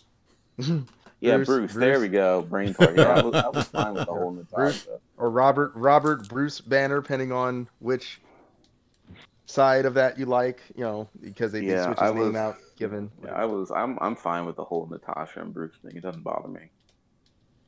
Actually, I was rooting for it, because out of all of the characters in comic books, there are only a couple that are as tortured by just existing, and Banner's one of them. Mm-hmm. Yes, I mean that's the Dr. Jekyll, Mr. Hyde example of crazy science. Yeah. Element because of the gamma radiation accident, that made him the Incredible Hulk. That is his curse. That is his element. Yeah, if you want some good Hulk stuff to read, Deckard, I will let you borrow my first 2 hardcovers for the new Immortal Hulk comic. It's so good. Okay. It's like Hulk mixed with horror. It's really good. I've read some of that as well. It is a recommend. And as it relates to things Marvel, as it relates to WandaVision, I think I could agree with the rest of the panel. Solid show. The show is well made. Definitely a plus to Disney Plus. Solid premise, good twists, honors elements of TV sitcom history, as Old Otaku of the Mountain pointed out. And it does show some respect to its source. You coming to bed, hon? Yep, honey, I'll be right there. Just gotta turn out the light. Ow! Ow! Ow! Ah! Gah! Some things never change. Like your kids always leaving tiny toys on the floor for you to step on. And Geico saving folks lots of money on their car insurance. Sweetie, I think I left the downstairs light on. Please don't make me go. 15 minutes could save you 15% or more. Material in ways. In some ways it does, certainly with Wanda's element and her struggle and her reality warping abilities. And of course with Agatha Harkness being introduced, another solid gem of a villain, or even not even barely a villain at that, just more of a sort of mentor figure in spots, just kind of a guiding light in ways to Wanda and the element. Another good character to have in the MCU. For me, I only have really the only big con, like, it depends. There's only like technically two cons out of it. It's that it depends on if you like Wanda in if you like Wanda in Vision, because otherwise, if you're not the biggest fan of Scarlet Witch, you're probably gonna be like, really, I gotta watch this. But it's like, that's a thing, but to each their own. And then you have the whole element of this show, there's a certain amount of, hey, you have to understand the MCU to a degree to know this, or at least have watched Age of Ultron to get certain things. So it's not going to be the most, it's not like the Netflix stuff where that stuff was more kind of open base and kind of into its own, more insular to its own element, and you could just kind of roll into it. Like, if you didn't know that much about Daredevil, you don't have to watch any of the MCU stuff to know who Daredevil is. You could just watch the Daredevil TV show and follow him. So that's the only thing I could point out as really a true con that, probably not the best jumping on point, and that's debatable, but that's how I have perceived it just because of the nods and everything. Besides that, fantastic show. And so now, as we are winding down, we are into the comic book stuff, and I was saying before, not every mutant is an X-Man, because Quicksilver and Scarlet Witch have been they've been part of the Brotherhood of Evil Mutants back in the heyday of X-Men comics. And then, they've been Avengers. They've never been part of the X-Men. Never. Quicksilver has been part of X Factor, but not the actual X-Men team. Right. And X Factor is a spin-off.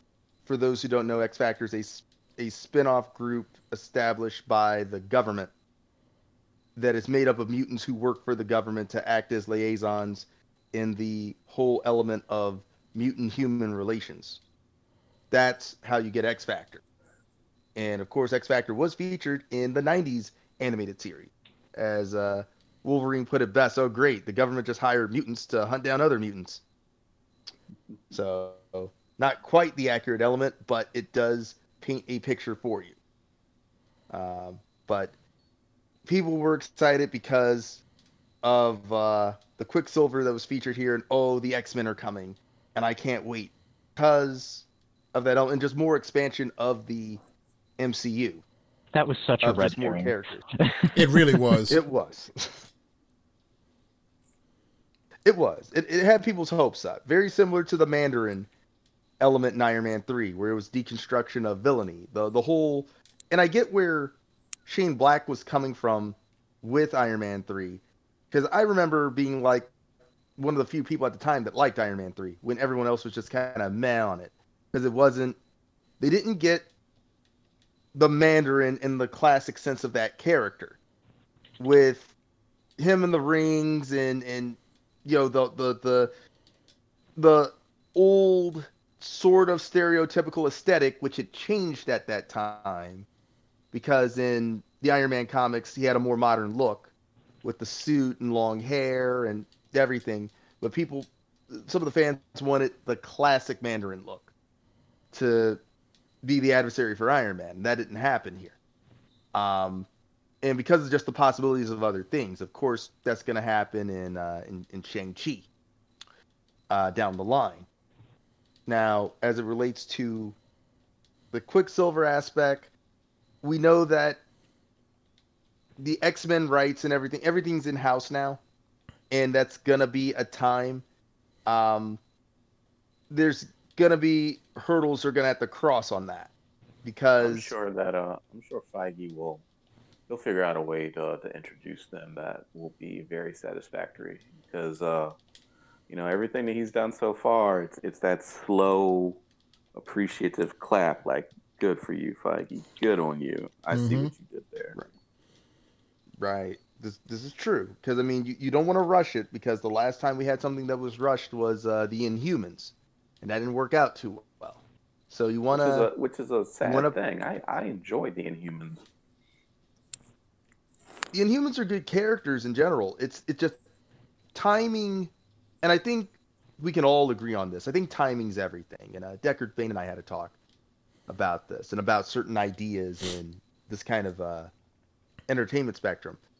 It would have been hard to sell like a fierce element in something like 2012, right before the Avengers film came out. It might have been a bit of a hard sell to go, hey, let's deconstruct the heroes to such a point and show the heroes having so many issues like it was in the comics. That they are right. So, right.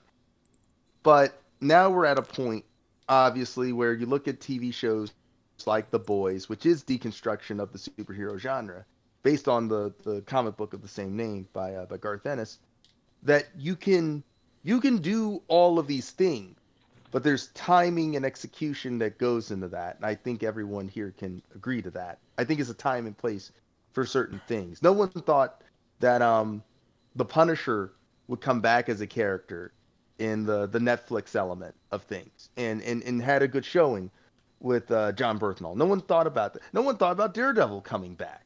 And Daredevil had, really the best of that run of shows. 3 seasons. So things happen. It's like back when Ben Affleck was Daredevil, it was a different time and it was a different world then compared to now.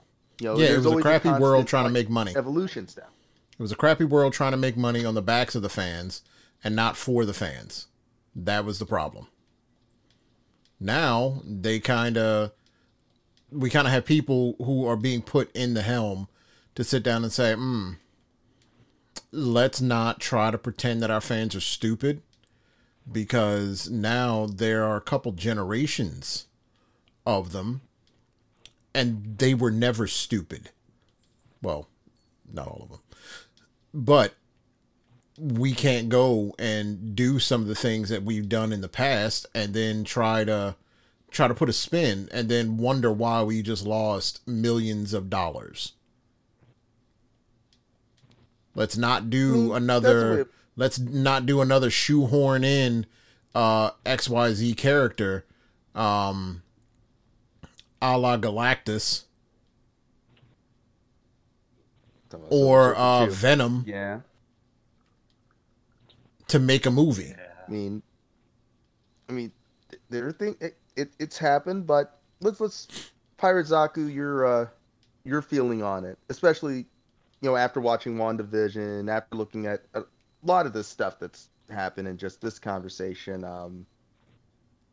What are your thoughts on the whole thing? Superhero stuff now. The trend, the cycle, the evolution, just what are your thoughts here? I feel like we're getting to a very comfortable position. We've got some very experienced, thankfully, producers and directors that are getting into the game. You've got people who have grown up on reading it, watching it. You could argue that people that are around today know what mistakes not to make anymore when it comes to superhero movies. We had what was it, Blade, which was such an incredibly good superhero movie, like so freaking awesome. And then we've had really terrible ones, and then we've got some like really hilarious tropey type ones like Judge Dredd. I don't care what anyone says, Judge Dredd, both of them are incredibly good movies. As terrible as some people might argue that they are, I don't think so.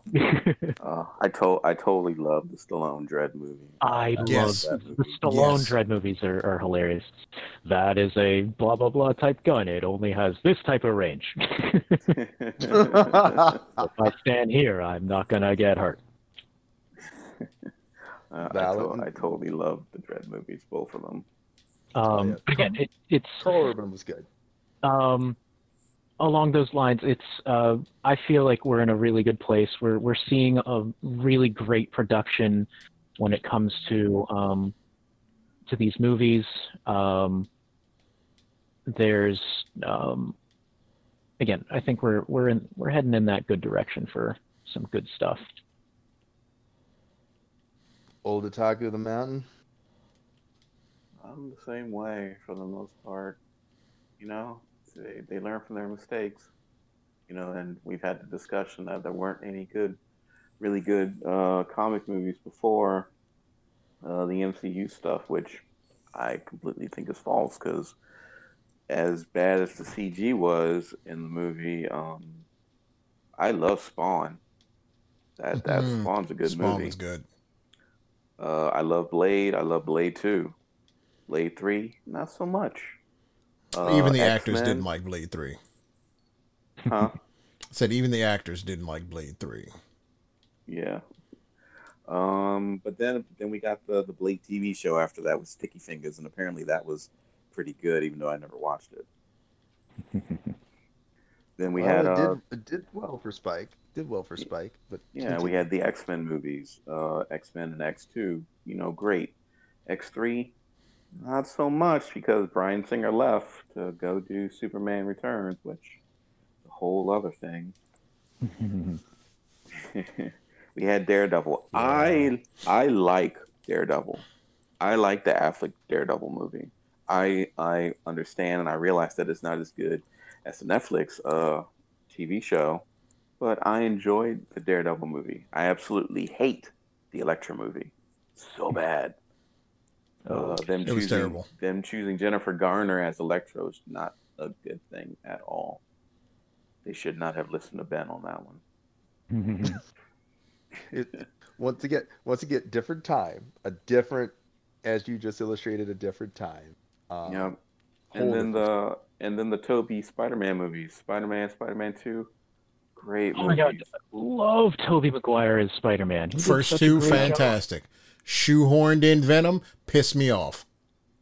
Well, I was getting to that with Spider-Man 3. They tried to put too much because we had Sandman, we had Harry as the new Goblin with his snowboard glider, and we had Eric Foreman as Eddie Brock, which that wasn't good at all. That was an interesting choice for Topher Grace. That was not good. Yeah, huge world difference. So many things, and they were trying to do like this because typically in Spider-Man comics, at a point, particularly when Tom DeFalco was writing, you had like 2 to 3 different scenarios happening in a particular story arc. The only difference is with a book, you can put it down, you can pace yourself. That's hard to do in a 2-hour movie for everything to get time. But once again, different time. And please continue if you have anything more to add to the fray here. Yeah. Then we had the Andrew Garfield movies. They were. I liked the Amazing Spider-Man. Amazing Spider-Man 2 was. I don't know. I didn't like Dane DeHaan as Harry, and just his Goblin was so bad. And the thing with the Spider-Man movies, both of them, is that, you know, I've had this discussion with people like Tobey Maguire. He's a great Peter Parker, and he was an okay Spider-Man. Andrew Garfield was a Peter Parker, but he was a great Spider-Man. Yep. Like his quips and everything. I was like, that's Spider-Man right there. Like that's him. And Tom Holland, he's a pretty good mix of both. I do enjoy his Spider-Man. I really want to see, you know, if he continues to be Spider-Man, how much he'll grow, you know, and become more of a character. I do like with the last reveal, with the little they did a little quip and dug at little Tom about how he, you know, almost ruined the last movie by talking way too much. I don't know if you've seen it, but the No Way Home trailer. They were like, they gave us another fake title. Right. We'll only know when the trailers hit, and to. Well, no, that is the actual name, but it's like they use that as the trope. Okay. No, it's official. That is officially the name. Okay. So this is the official name. They're not going to change this. No, it is No Way Home. But the fact that they decided to mess with Holland that way, hilarious. Well, because Disney knows you can't keep his mouth shut. They really need to do something about that. Look, Tom. And I think this was them saying because that's why he was given only his script for Infinity War. For Infinity War. He was not allowed to know what was going on because he was going to talk. And everybody knew it. Yeah, that's why they're saying all his scenes, he looks like he doesn't really know what's going on because he doesn't. He hasn't a clue. I mean, but it works because he's supposed to be a kid. He's supposed to be this teenage kid who just doesn't have a clue. And the fact that they managed to, because of him, he made it happen. He made it work. And just as long as they do Venom right. I just need Venom done right. And Venom's my man. Well, only time will tell as it relates to, certain characters and such. And speaking of time, that actually concludes this edition of ARS 45. A jam-packed show.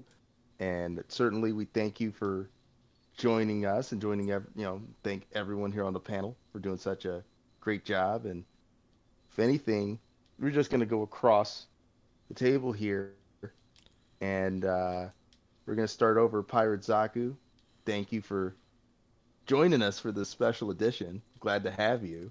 Of course. Thank you. Where can people find you these days? They can find me on Twitch, Pirate Zaku. They can find me on I'm on there very rarely, but I'm trying to make a better schedule. You can find me on the Twitter at Pirate Zaku. I do have it set. I'm pretty sure I have it set as private, but mostly what you'll see me posting on there is just screenshots that from my forays in Final Fantasy XIV. And of course, you'll hopefully be finding me here more often on the podcast with y'all. Well, certainly look forward to that because there are a few things as we continue the 10th anniversary celebration for our group. With the podcast being in its first year, we're still doing a bunch of stuff, first year into second year. We've been fortunate to have guests and to do some fun things with our members, and certainly look forward to having you. I look forward to having you. Decker Bain looks forward to having you, and I'm certain our audience is looking forward to having you here again soon, very soon, and just always a pleasure to hang out with you and talk this lovely shop and to also do some good in the world as well. Note I put the last bit because you do some good in the world too, Pirate Zaku. 5 times as fast World's as the others. Best guy. No, too much. No, I appreciate it though. Thank you. Anytime. And old Otaku of the Mountain, certainly. When I look back at everything and I look back at this group and I remember our conversation basically being that element played from The Fighter as two brothers talking on the phone, Mark Wahlberg and Christian Bale, and you being Christian Bale, giving me the advice of, well, if I were going to do that, I'd go for the right. And starting this element as I had made the whole deal that AUSA weekend to start doing panels as random and you being supportive and being part of the mix of all of it. So certainly enough, like to everyone here and to everyone listening who have been members, thank you, and especially for our long time friendship. Goes back, oh my goodness, goes back almost to baby teeth. So that being said, I say all of that. Where can people find you these days? And you can't say the stars, Old Otaku of the Mountain. That's not a real answer. Can't say the stars. There's a lot of them. No. Well, first off, it's my first time on the main podcast since I'm normally on the rewind, and I know we haven't done anything for well over like a year and a half. But that's due to certain things, but we're working on that, and we should get back to making new content for the ARS Rewind pretty soon. I've got some more ideas to talk with you about for other panels, and soon y'all can hopefully hear me and the founding father on Two Grumpy Otaku, because we're starting to get up there, and there are some things that we have to censor, but we won't censor it on Two Grumpy Otaku. As for where you can find me, you don't need to worry about that right now. I don't feel like y'all don't need to follow me. I don't want to hear from none of y'all. Oh, wow. He sounds like me now. Even though I do put my Twitter feed out there, I just say don't at me if you don't want my opinion, though. Oh yeah, I guess y'all can at me. It's DarkCam 917, DRKKAM 917. If you got any problems with me, at me. I will gladly argue with you. Oh, he will, and I'll be there to watch it. Yes. That's a granted. That's guaranteed. That's guaranteed. Deckard Bane, of course, you have always manned the ship and have been very much a fixture here. You already know, but it's always good to hear. Thank you for manning this ship, this crazy tech ship that takes all sorts of things, and you managed to do it well. Without breaking things, including the bat. You've broken the bat before, but it's always been selective basis. It's usually on holidays, things of that sort. Just always, a selective time. Only on purpose. Actually, I did spend a nice good bit of day cheering on the bat as I watch Batman Begins. And missing Heath Ledger. Go. See, so you missing Heath Ledger today. Yeah, give him some enthusiasm. I mean, you got to give them some enthusiasm before you break them in two. I mean, that's the way that goes. But where can people find you? So same places, not going anywhere from the Twitch.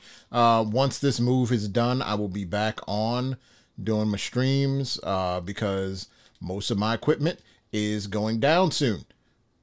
And I'm spending more time packing, so I don't have half of anything up and available to do anything with for you guys. So bear with me. I'm working on finding a brand spanking new place, which for me is good times. Well, actually, I found the brand spanking new place. I just got to actually do the thing where I move, pay people a whole bunch of money, because I have I found the joys of not actually moving myself. If you have it, just don't. I refuse to move my own boxes anymore. Not buying my own truck. Nope. Saved up money. Let somebody else do it. Plus, it helps stimulate the economy and such. But I'll be back on on twitch.tv /DeckardBane83. Find me on the Twitter, where you can tweet at me about whatever. If I know, I know. If I don't, I won't. And if I don't like what you said, I'll let you know, and you can tell me the same. Very well said, Deckard Bane. And lastly, I am the founding father. You can find me at Founders Foundry on Twitch, ARS Founder on Twitter. Of course, if you want to comment or something or email, fine. Just when it gets into certain things, don't at me. Don't, please don't. I like people. Just don't yell at me. That's all I ask. Don't put it in huge caps. Just approach me normally, and we're cool. And of course, Facebook for Anime Rest Stop, not too hard to find. But that's where you can find me. And as a whole, thank you again, everybody, for joining us for ARS 45 podcast. We'll be back hopefully in the next week because we have more surprises forthcoming as our anniversary rolls on. So stay tuned. Be safe out there, everyone.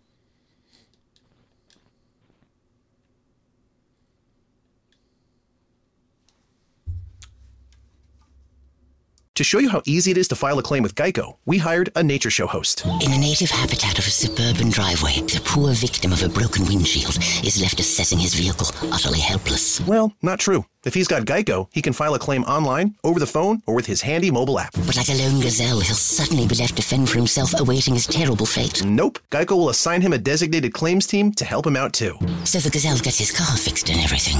Wow, nature is so cool. Geico. Great service without all the drama. You coming to bed, hon? Yep, honey, I'll be right there. Just gotta turn out the light. Ow! Ow! Ow! Ah! Gah! Some things never change. Like your kids always leaving tiny toys on the floor for you to step on. And Geico saving folks lots of money on their car insurance. Sweetie, I think I left the downstairs light on. Please don't make me go. 15 minutes could save you 15% or more.